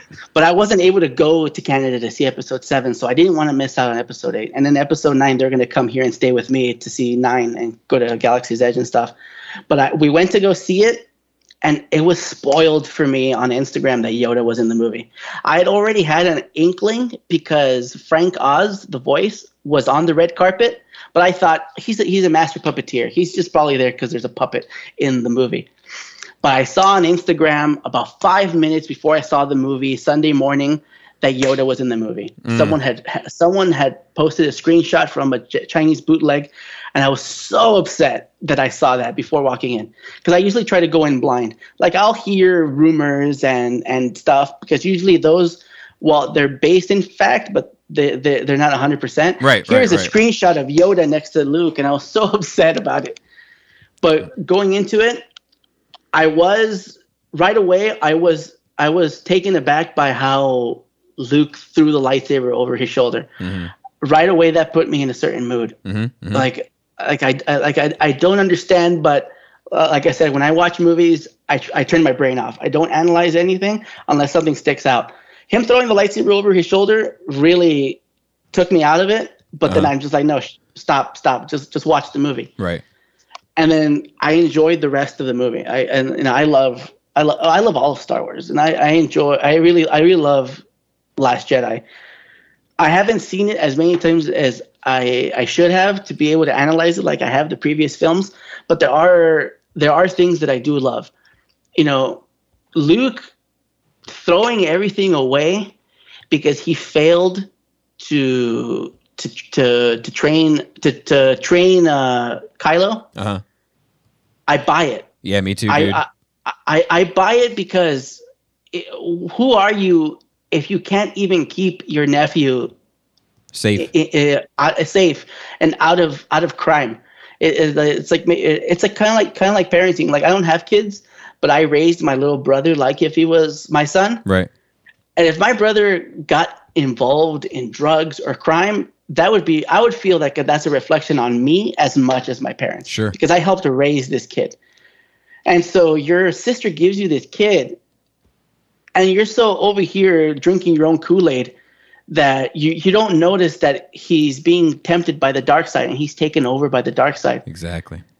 And then you get the three versions of what happened that night, and finally you realize that he pulled that lightsaber on him out of habit, because it's just boom. Yeah. I feel the darkness, whip out my lightsaber. I feel the darkness, whip out my lightsaber. Right. And then he realizes his mistake in the moment, but it was too late because that's all Kylo needed to fully turn. Yep. Oh, and then going back to episode 7, when it's revealed that Kylo's name is Ben, my heart skipped a beat. For Han and Leia to name him Ben must have taken so much out of Han's character to be like, yeah, I buy it. Just like in that movie where he says, it's all real, all of it, the Jedi, the Force. Right. Like, to name his kid Ben, my heart skipped a beat at that moment. It was such a good little moment that doesn't mean anything to anyone else except for people that love Star Wars. Yeah, no, I agree. And so in episode 8, I get that the casino scene was too long. I did feel that it dragged. Yeah. But that's the only thing I don't like about the casino scene, that we're there for too long. Like in Empire, they're in that asteroid and on Bespin for way too long. Leia's over here eating grapes, laying on this couch before Chewie finds C-3PO. I just recently watched all the movies with my wife, and my wife had mentioned, why are they still here? Why haven't they taken off? Yeah. And obviously it's because Chewbacca can't find 3PO. But once 3PO shows up, they should take off. But that's the moment that Lando shows up. It's like, oh, come have dinner with me. Yeah. But overstaying your welcome is a part of Star Wars in certain places. Obi-Wan overstays his welcome on Kamino, and that starts the fight with him and Boba. Yeah, that's the only thing probably that sticks out to me on episode 8 that I don't like. Yeah, I agree. I think it goes a couple beats too long. Yep, like how they get off the planet, the whole thing with the 5 years. I don't mind any of that. It needs to go a little quicker. Yeah. Maybe when all of the aliens are getting showcased, to cut a little bit of that out, but I don't mind it at all. I agree. So I just learned something we took a little break there for our listeners, and I just learned something very jarring, but we're going to circle back to that. Let's get Solo checked off our list. Okay, I've only seen Solo twice. My wife does not like it because Han Solo is only Harrison Ford. Mm. So she absolutely doesn't like it. I enjoyed it. Going into it, I was just hoping they didn't do everything. Which him getting the Falcon, the Kessel Run, and the Life Debt. I was hoping they wouldn't jam everything into one movie, and they did for the most part. We don't know, like you guys said before, the Life Debt. We don't know if that's still a thing or not. It's mentioned in Chuck Wendig's newer EU books, but we don't know if him pulling him out of that cage is the Life Debt. I definitely really enjoy Lando's robot, the female robot. Oh, the one of my L3. Yeah. I have her action figure somewhere. Her name escaped me. One of my favorite scenes in Solo is when she's sitting there talking to the Daenerys Targaryen. I don't remember her name. And she's just like talking to her and just pushing all these levers and buttons, like without even looking. Like, yeah, this is my ship. I know how to drive her, like all smooth. Like it's such a cool, like, it's secondhand because she's a robot and she understands the ship being a robot, and then her being added to the ship. That's so cool because later on, there's all of these moments in Star Wars where you see the screen behind them, and that's L3, or when C-3PO is like, your ship has a very peculiar speech pattern, the way it speaks to me. And it's because it's like this jive turkey kind of woman that's all about freeing the droids. Well, that's why the hyperdrive never works. She just doesn't like him. Yeah, she's just like, nah, forget you. Put some of that juice in the hyperdrive, make it work that way. Yeah. But I enjoy Solo because I enjoy that he's like this. Same thing with Luke, same thing with Anakin and all these other characters. He's just a guy trying to get off the planet. He has all of these high hopes. I'm going to be a pilot. And then the world starts to crush him into despair. Like he joins the Empire and like, nah, you're not going to be a pilot. So we're going to make you a grunt and now go to this mud planet. And he has his reservations, like, aren't we the invading force? Stuff like that. Right. And, but you were good. You were good. So where does that? I'm almost curious because of your kind of non-conventional, tastes, like where you would rank the movies from least favorite to most favorite, or vice versa. Like I would be curious to hear that. That's hard because, and I'm not sure it's fair. I agree, it's hard. It's definitely not fair. Yeah, because you obviously you don't put it in the aspect of best to worst. You put it in favorite to the one I don't watch as much. And Solo would be at the very bottom because I've only seen it twice. I've been meaning to rewatch it, but it's difficult to find time with my wife to watch it together, right? Or even watch it by myself because there's so many other things that I want to see.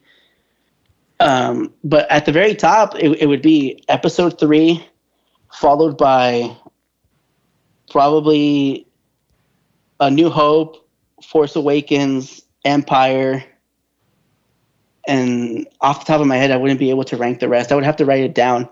Right. But definitely at the very top, it's Episode 3. That's the one. When I feel like watching Star Wars, that's the one I watch. I put that one on, and it doesn't matter if it starts from where the last time I started watching it, because I have it on my phone. I have it through Google Play, so I can just watch it whenever. If I'm driving, I can just listen to it. I've watched it so many times. I see the movie in the back of my eyelids. Right. No, I know those feels. But Solo is a lot of fun. I just wish they didn't jam-pack so much into it because there's so much stuff there's so much breathing room in that movie that could lead to more adventures. Like you guys talk about the Shadow of the Empire book, right, and soundtrack and video game is the Shadow of the Empire. Yes.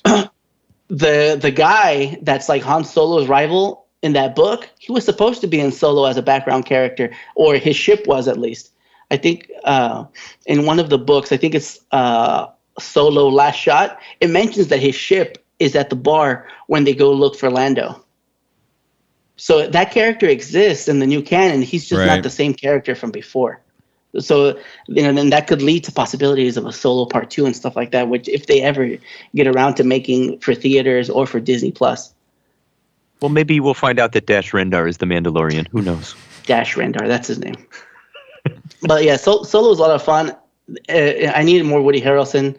He was so good in that film as the mentor, as a shadow of what Han could become. Right. And he does become like him, but obviously more optimistic because of the path that he takes with the rebellion. Yeah. No, I think that like that movie does some instrumental things in regard to building who Han Solo is. I guess my problem with that is I don't know how enjoyable I find that movie to be. And I know it's supposed to be fun. Like I know that's part of what it's supposed to do. I'm not sure how much of it is effective for me. Yeah, it's fun, but it doesn't do enough to expand that time of his life. Like obviously you don't want them to jam pack original trilogy stuff into that movie, but you want to see his footprint on things as he's becoming who he's going to become. Right. Yeah, I agree. But it's kind of a safe movie. Would you agree? Like it's very it's very safe because, like I said, I've only seen it twice. I have no urge to watch it again because nothing like oh my god happens in it like in Rogue One. I don't love Rogue One, but that's how they get the plans to the Death Star. It has an impact on the bigger 9 films, where Solo doesn't really have an impact on Episode 4. Right. Yeah. No, I feel that. Yes, exactly. And not only Episode 4, but even the stuff that it does for that character, like I don't know how much better we are for having known it. Yeah. And where are you now? How do you feel about The Mandalorian? How do you feel about 9? Like, where's your level of excitement as a fan? I'm excited for Mandalorian. Just like with Game of Thrones, I'm going to try to make a TV night with my cousins. When the season starts for Game of Thrones, when it was on, the first few episodes, we would watch it together. Everyone would come to my house and we would watch it live, have pizza or Kentucky Fried Chicken or whatever. Right. And we'd watch it and hang out. And it's something that we could do every week together because it's going to be a weekly thing. If they put The Mandalorian on a Sunday, there's a good chance I'll be able to do that again. But now it's with Star Wars, which makes it better. Right.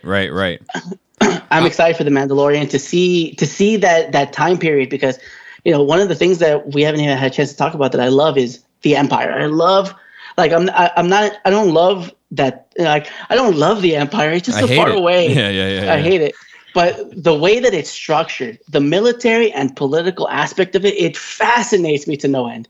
Like that's why I recommend people read the Extended Universe books, the new ones, especially the ones that I've mentioned with Tarkin in them, because it explains the universe and how the Empire works as a background story. And I love it so much. Anytime I get these little nuggets of information about how the Empire works, I love it, which is something that we still haven't gotten from the First Order, other than Star Wars Bloodline, where you learn that there's these centrists and that there's these other people in the new Senate, that want to bring the Empire back with all these people that, just like Luke in Episode 8 says that with the removal of the Jedi, their stories are romanticized and deified, but the Senate does the same thing with the Empire. Oh, the days of the Empire. That's when everybody was making money. Everybody everyone was so much safer when the Empire was around. And that's what leads to the First Order coming back.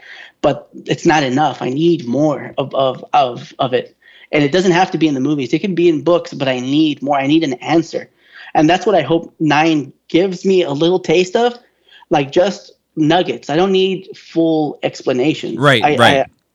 In Episode 9, the things that I want, I don't expect anything, because when you expect stuff, that's when movies let you down. Right. But things that I want is, I don't want R2-D2 to die. That's a big one for me. R2-D2 for me is such an important part of Star Wars because he's there to see it all, and he has it all archived inside of him. Correct. He's so important to Star Wars. I don't want R2 to die, which I think he is, because he's in none of the promotional stuff, and they don't use him in any of these films. They don't use R2 because they have BB-8. I don't want Kylo to die, because then that's it. The last Skywalker is gone. Yeah. One of my favorite parts of Episode 8 is when Kylo tells Rey, "This isn't your movie. This is my movie. You don't matter. You're just another character in my movie." And Kathleen Kennedy drove it into people that Star Wars is a Skywalker story. Yeah. So if Kylo dies, I'm going to be so bummed out because the bloodline dies. Right. And it doesn't matter if you never see a Skywalker ever again, but knowing that they're out there is enough. It's enough. Yes, I agree. Knowing that Kylo continued either the solo Skywalker line, that's enough for me to know that they're there. I agree. Even if we never see him again. I agree. So I don't want R2 to die. I don't want Kylo to die. And I want to know where, we're not going to get this, but I want to know where Maz got Anakin's saber. Where was it? How did she get a hand of it? They haven't even given us a maybe answer in the comics or the extended universe. It's just there. Yeah. Like, we know how we got the helmet. There's a story that shows that that Kylo, through a third party, ordered a bounty hunter to go hunt down the Vader's helmet. So we know that how he got that, but we don't know where the saber came from. How did she get it? That's probably the only thing that I want to know that we'll never know. Yeah. But I just don't want R2 to die. I don't want Kylo to die, and I do want the movies to end well. But what does that mean? I don't know. Yeah, I hear you there, because I think it's I think it's hard to say exactly what end well means until you see how it ends, and then you're either, I think, satisfied by that or not satisfied, and then picking apart why. But I agree with you. So when we took a little break, I heard that you've never actually seen these movies in their original format, the original trilogy. Like, you've always seen the special editions. So you were saying, like, go ahead and mention some of those things that, like, while listening to previous episodes of Force Sensitive, have been bizarre to hear. So you guys talk about Boba Fett having his voice changed to the actor that was Jango. And I personally like that, because I don't know what Boba Fett sounded like before that change. Right. To me, it's always Jango's voice. All of the clones are Jango. If you guys talk about Lapti Nek, I don't know what Lapti Nek is. All I know is you have no idea. You have no idea how unfortunate. I have no idea, and I've been meaning to look it up, but here in Los Angeles, there's a movie theater called the New Beverly, owned by Quentin Tarantino. Uh-huh. There is a rumor that he has a 35 millimeter copy of Star Wars that he purchased in an auction, and I'm waiting for him to screen it, because at the New Beverly they only do film. No digital film movies are shown there. That's cool. And sometimes he does like little Q&As where he comes out and he'll say, "We're about to watch this movie. This is why I think this movie is important." You watch it, and then he comes out and explains all of the movies that stole from this movie. And it's like a movie that no one has ever seen, but your favorite director has seen it. Right. But I really hope that he shows Star Wars eventually, because I'm curious to see what everyone talks about with seeing it original, no dewbacks, no CG, no Jabba the Hutt, without these little tweaks and stuff that have been throughout everything that I know. Right. Yeah. And with that, Gort, do you want to move into some questions? Sure. Esteban, what is your favorite lightsaber color? My favorite lightsaber color is green because of Qui-Gon, but if I was in Star Wars, my saber would be yellow. Why yellow? Because of the video games. I thought in any video game where you get to pick your color, like The Force Unleashed, the yellow lightsaber just looks really cool to me. In Knights of the Old Republic, I had a yellow and a purple. What is your favorite line of dialogue from Anakin Skywalker? My favorite line is probably when he's fighting with Obi-Wan, that whole back and forth, that whole back and forth where he's just running on pure adrenaline. I have brought peace to my new empire. Yeah, your new empire. Your new empire. And you can tell which ones are first takes and which ones are second or third takes, because you can tell when he's just like, I am riled up. Because when he goes, "You will try, my master," that's a third take. He is not into that line as much as he is the other ones. But that whole back and forth is probably that's my go-to for Anakin. I'll have to send you a link to something after the show in regards to that line. And it's a video. I'll put it up on the Facebook page. Okay. It's like a compilation trailer, but they have all this overlay of scenes of the Empire just destroying everything while he's talking about like peace and shit. It's pretty cool. Who is your favorite pod racer? It's Anakin. Young Anakin Skywalker. That's like cheating, but you got that. You got that. That's the only one I care about. A local boy, Anakin Skywalker, coming on down. Yeah. Now, if you were cruising around, who would be your co-pilot? It'd be R2. All right, cool. He's got the coordinates to a lot of interesting places, I bet. Yeah, he knows everything, and he has that little tool that he plugs into everything. The Mr. Fix-It. What is your favorite Star Wars creature? The Mon Calamari. No, not like an alien. Well, I guess that kind of counts, but I mean like a monster. Like a monster? Yeah. A monster. It's probably I had it as a kid. I guess I was in junior high. The praying mantis from Attack of the Clones. I really like that giant thing. Oh, the spider, Ackley. the spider thing, the Spider-Man. Mm-hmm. Ackley. Yeah. Okay. And what is the worst Anakin moment?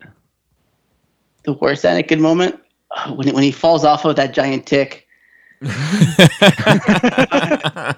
When he's like, it's a combination of the CG and his poor acting of being trampled. I've seen people being trampled by a horse. That he would have been.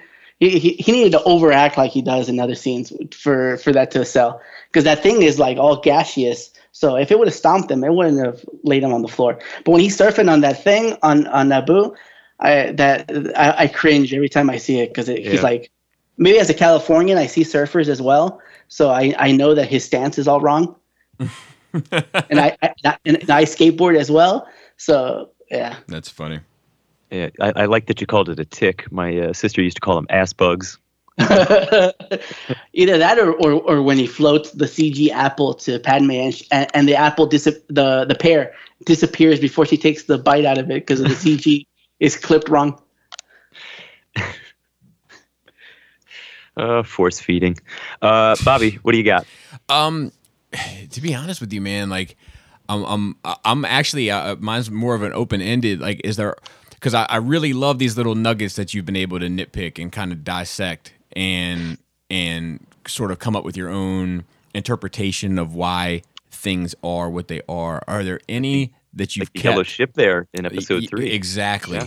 Are there any that you've kept that you've kept in your pocket and have not mentioned? Because I'm about to unload. Yeah, I was telling Gord about this. It's just like, I know there's tons of things that I'm missing because I'm so excited, because I never get to talk about Star Wars like this. Right. But that yellow one is definitely the first one that comes to mind. I know there are others, like little callbacks, but there's not, when you put me on the spot, there's nothing I can think of. Gotcha. But I'm sure as soon as I hang up, I'll remember. So, what has been your favorite, your top 3 favorite reads of the new EU? Because it sounds like you've gotten into that pretty heavy. That's difficult. Well, in no particular order, Star Wars Bloodline. Yeah, that's my favorite. That's my favorite. It's so good because it talks about Leia's potential with the Force, and it explains how a 90-pound girl could choke out a 2-ton slug because she tapped into the dark side of the Force. Yeah. I wish that book would have said that she had a lightsaber that she doesn't use. She kind of alluded to it when her and I think it's Holdo, when they're talking in her office about just leaving the Senate and going off with Han. She talks about opening the drawer in her desk, and I'm like, is there a lightsaber in that drawer? Please tell me there's a lightsaber in that drawer. Right. And the way that my water bottle fell. The way that the universe finds out that General Leia Organa is Darth Vader's daughter. Yep. It is such a good moment. Claudia Gray, she is so good at climaxes and really showing you how a character thinks, especially with Leia. She also has another Star Wars book, Leia, Princess of Alderaan, but it's a young adult book, so it's like 200 pages. It's a quick read. It talks about Holdo, which that book kind of ruins Holdo for me. Because she makes her like a carbon copy of a character from Harry Potter. Whatever. It doesn't matter. I would recommend. I know what character you're talking about. I can't. Luna Lovegood. Yeah. Luna Lovegood. So Holdo doesn't have purple hair. She dyes it on purpose because her planet is like Alderaan, where it's very much about the arts, and you have to fit into a specific box. But she's like, no, I want to fit everywhere. So she colors her hair as a little bit of rebellion, which I didn't like that. I thought it was cool that her hair was purple. Just like thought it was purple. Yeah, me too. I would have liked it if she kept it that way. But in the books, she's constantly changing her hair. But maybe they never explained what color her hair is. Another book I recommend people reading is Star Wars Catalyst, especially if you do or don't like Rogue One, simply because it makes Galen, Krennic, and Tarkin much more interesting characters. There's a small part in the book that's probably my favorite. I'll explain it real quick. There's a part where it's in the middle of the Clone War. Galen has told Krennic and Tarkin that, no, I'm not going to come work for either of you guys. I'm going to continue to hop from planet to planet and work for different governments and organizations that can help me make this synthetic kyber crystal. And out of nowhere, Galen and his wife and Galen and his wife are constantly arguing about the safety of their family being in the mid-rim closer to the outer rim. And at this point, they go for a morning walk while Galen is in the office, and out of nowhere, there's a blitzkrieg of droids that bombard the planet. And Galen has this panic of, where's my wife? Where is my child? He finds them, and he's running, and they're just chaos and explosions, and these pods fall from the sky with clones and droids, and there's battle and there's destruction. And there's this point where Galen's like, we have to run to the outskirts of the town, and we'll run into the forest. But he messes up, and he runs into an area that's forested, but it's a mud wall. It's like a mudslide area. And the droids are coming, and he looks up to the sky and screams, why? What is going on? What is this madness? And then all the droids fall to the ground because someone destroyed the central part of the blockade. And it's like this high octane moment of the blitzkrieg, just like in World War II, that is so well written that you're in the moment. Right. And that's the point where he decides, okay, I will take your offer, Krennic, to work on your kyber crystal project for unlimited energy for the galaxy, not for a weapon. It's originally disguised as unlimited energy for everyone, but he wants it free for everyone, not in the hands of the Republic. He doesn't want it to be monetized. He wants it free. Do they cover in any way the fact that the Geonosians designed it? Like, do they tap into that at all? Like, I've always been curious, like, because it seems like they just sort of overlook that. You know what I mean? In the Clone War cartoon, Saw Gerrera is constantly on the Geonosian planet trying to figure out stuff. Well, no. I mean with Galen. With Galen? No. In Thrawn, I think actually in this book they explain a little bit that the Geonosians are a planet that they want to get because of the workforce, but they don't really talk about the Death Star. In the Thrawn books, that's probably my third book that I recommend everyone read. The new Thrawn books, which is Thrawn. You can skip the second one because the second one is just a flashback, almost like a commercial. I don't love the Thrawn alliance because it's about the first time that Thrawn and Anakin meet each other out in wild space, and it's a commercial for Disneyland because they land on Batuu, which is the planet that you visit at Disneyland. I gotcha. So it's very shoehorned. There are a few moments. But you could tell that Timothy Zahn does not love Anakin because it's 100% episode 3 Anakin. I'm emotional. I'm angry. I'm cold. It's none of the Clone Wars Anakin where he's a lot warmer. He cares about the clones and stuff. It's very much I'm here on a mission to find Padme because she's lost out there in the middle of nowhere. And then Thrawn Treason, dude, it is so good. It is such a good movie. It has aspects of like Hunt for Red October and espionage, and the whole thing is about Thrawn's allegiance to the Emperor and through his people who are out in the unknown regions of space. And all of these 3 books, along with the Tarkin book, if you guys love Tarkin, you have to read these books because it explains that the galaxy, everyone knows it's separated into the center, the mid rim and the outer rim, the unknown regions and wild space. But the military, the way they slice up the galaxy, Tarkin was the first Grand Moff, which, like, the planet has a governor. Each planet has a governor. A Moff is in charge of a certain amount of governors and their planets, and then the Grand Moff is in charge of all of the Moffs.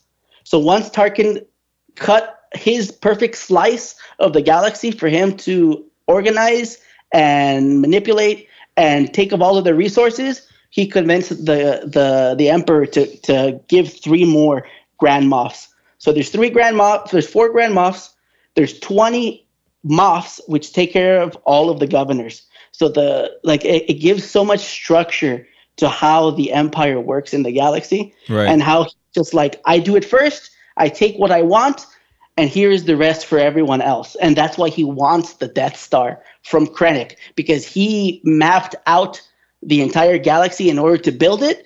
So now it should be mine. Huh. That's interesting. And it's so good. It's so good. So those are the 3 books that I highly recommend everyone check out. I'm about to read Claudia Gray's Master and Apprentice about Obi-Wan and Qui-Gon, which anything she comes out with, I'll read, because she's really good. She knows Star Wars in and out. Another question I have is, could you just for, let's say, 5 minutes or so, talk about it, because you've been to Galaxy's Edge. Okay. And we haven't had anyone on this show that has been since we've had them on the show.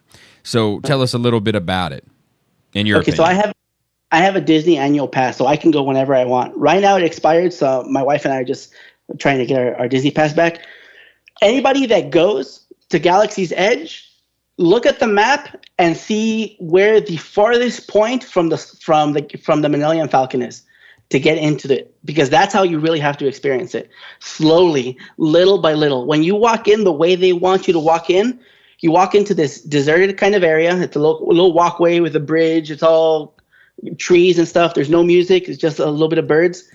And then you see it. You see an X-Wing, you see an A-Wing, and then you see like the entrance to the new ride that's going to come out. And in there, you see Poe Dameron's X-Wing, and you see like a Hammerhead warship and stuff like that. But that's not available yet. As you keep moving, you see the little stores that are there selling like the tchotchkes, and then you get to the bazaar.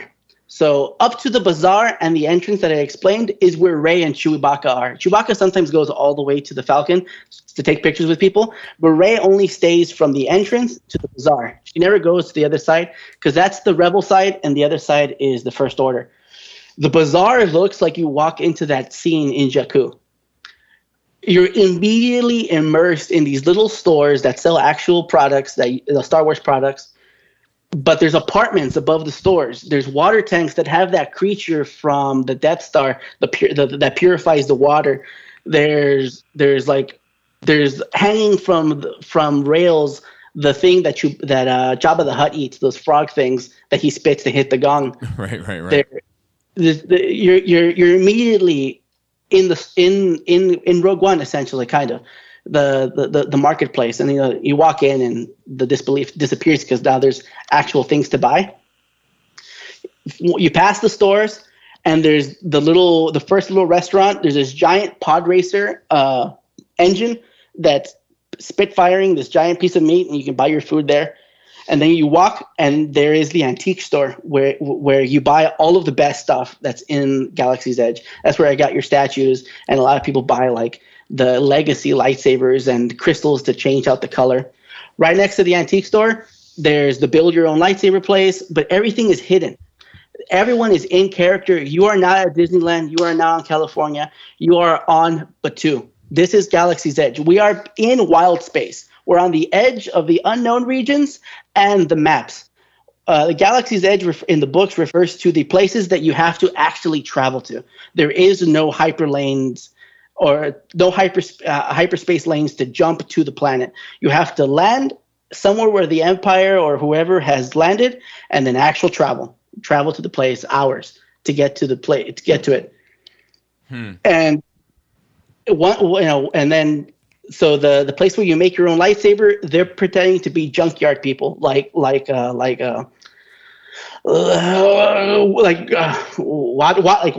like, oh, we just hunt junk, and the First Order stormtroopers are constantly patrolling the junkyard, like, oh, what's going on over here? Oh, no, we just buy and sell scraps, for food and for credits. And then they walk away, and, you can continue your transaction to go into the store to make your lightsaber.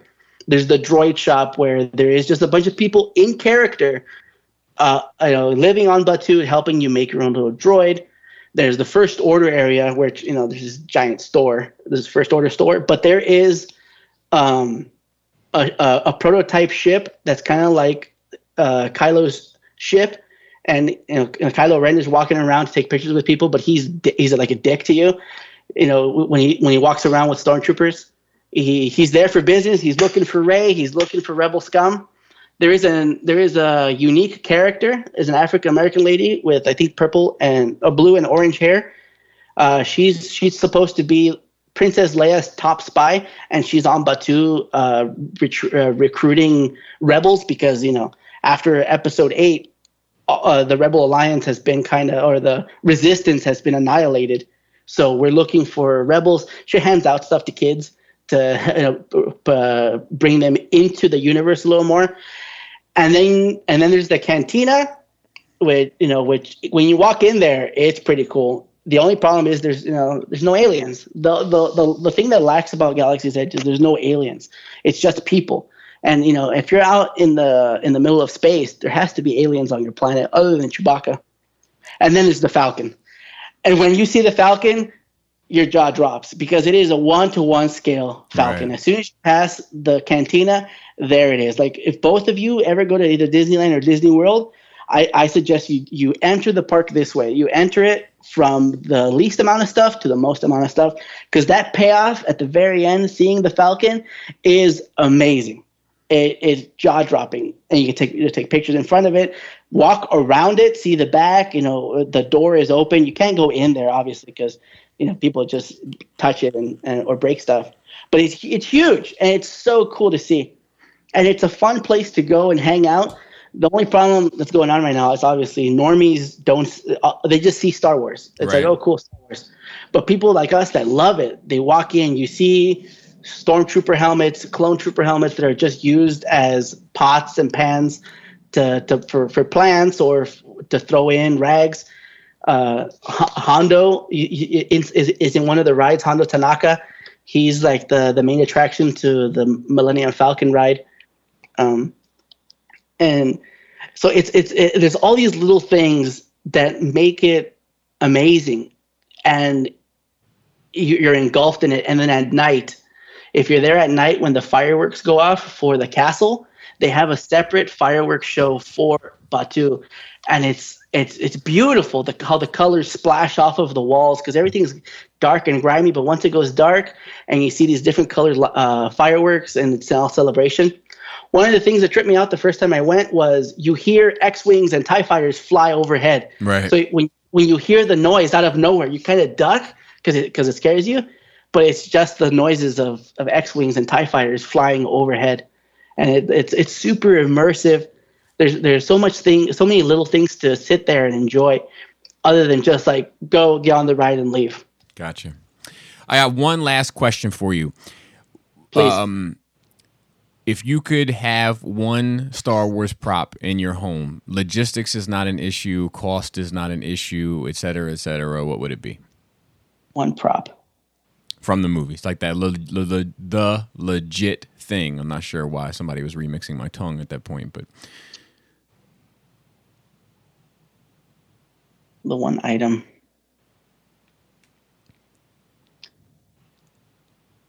It'd probably be an R2. That would be cool. It'd be having R2. You love that character. You love that character, but you haven't spoken much about him today. I love R2-D2. He's such a fun character that doesn't say anything. Like I know, after the first time we left Galaxy's Edge, my wife told me, after 9 years of being together and a year of being married, okay, now I actually want to watch Star Wars. Because she saw how happy Galaxy's Edge made me, right. And she wanted to share that. Like, she's seen it in the background, but she's never sat there and paid attention and learned people's names. And as we watched it, there were moments where she would cry because she got it. She understood it. When R2 gets blasted and he's being like, that's the first time I saw her cry during the movie. R2 is being removed from the X-Wing with Luke, and C-3PO says, "Master, if there are any of my parts that will help him, I'd gladly give them away." And my wife looks at me and goes, "He loves him so much." And like I got a little sense of it when they say goodbye, and it's like, "R2, please come back. You don't want me to be alone, do you, or boring?" There is something like extremely rewarding about being with someone that you love and seeing them have an emotional reaction to those movies, like the same way that you do. I just had it recently with Jaina when we were watching Rogue One, and Cassian said to Jyn, "Your father would be proud," and like I could see her body shake from crying, Yeah. And I was like, "Holy shit, that's fucking awesome!" When Chewbacca roars as Han Solo is lowered into the carbonite freeze, that's the moment when my wife started crying, because it's that connection, that bond that you see on screen, where she's like, yeah, they care about each other. It's his buddy. Yeah. It's his friend. It's not just like some people say a guy and his dog. It's his best friend. Right. Yeah. But sometimes that could be a guy and his dog too, though, to be fair. It can be, but it's like if the dog could talk. Right. Yeah, exactly. It's that extra. Exactly. And then later on, you add that emotional stuff to it's Kylo's uncle. Chewbacca's his uncle, and he shoots him. There's like this little webcomic that someone drew. Oh yeah. Headcanon, where Chewbacca's gonna take a headshot, because Chewbacca never misses. Right. He's gonna take a headshot, and he has a flashback of growing up with his kid, so he shoots him in the stomach. Yeah. Yeah, that comic hits hard. Yeah, and it's super cartoony, so like it shouldn't hit hard, but it does. Yeah, it shouldn't. But because you're a fan and you've experienced those moments and you know what these characters should mean to each other, it means more. Yeah. But my love of R2 is just, I see R2 as the boy and his dog more than I see Han and Chewbacca, because R2 is Anakin's dog. He's Luke's dog, and I wish he was also Rey's dog. Yeah. But she doesn't want the old dog. She wants the new dog. She wants the puppy. Yeah. And that might actually end up meaning something, I think, when this is all said and done. So I take it that your wife is taking to the movies, so I'm like really watching them for the first time. Yeah, we haven't watched the sequels again yet, like in a row. I'm waiting. The prequels. She saw that the prequels were really kiddish. She's like, those movies are much more different than the original trilogy. So we haven't gotten back into it because, like I said, my friends from Canada and Montana and New York are coming. Right. We're going to marathon all of the movies before going to C9. Oh, wow. Good for you guys. So she'll rewatch the prequels, the sequels that way. That's awesome. Well, Esteban, thank you for coming on today and sharing your stories. I love your passion. I love your excitement, and I love your kind of dissection and analyzation of these little sequences and little nuances and decor that ends up meaning so much more to you and now subsequently more to me. So I do appreciate you coming on and sharing that. Yeah, I know. Thank you if you guys for having me. There's so much more Star Wars to talk about. We didn't even touch on Rebels and what the Chamber did to Star Wars. We didn't talk about there's just so much. There's so much Star Wars to love, and just doesn't get talked about because obviously the movies are the focus. Right, I agree. The focus. They steal it away. Gort, do you have any last words to say, so to speak? I do not, but Esteban, thank you for coming on to the show. And I think you've opened up our eyes as well as the listeners to plenty of things to look for in the movies, like just trinkety nugget things, like really the Naboo fighter thing. Like that's going to stick with me. Like I want to watch that movie right now. Yeah, me too. And I hope so, because I was so nervous to come out here because everyone's Star Wars story is so interesting. I thought, oh man, mine is so plain. It's not going to be a good listen. No. But I'm glad that you guys pulled everything out of me that I could cram into this podcast. Yeah, me too. All right. Well, thank you guys, and we will be back before you know it.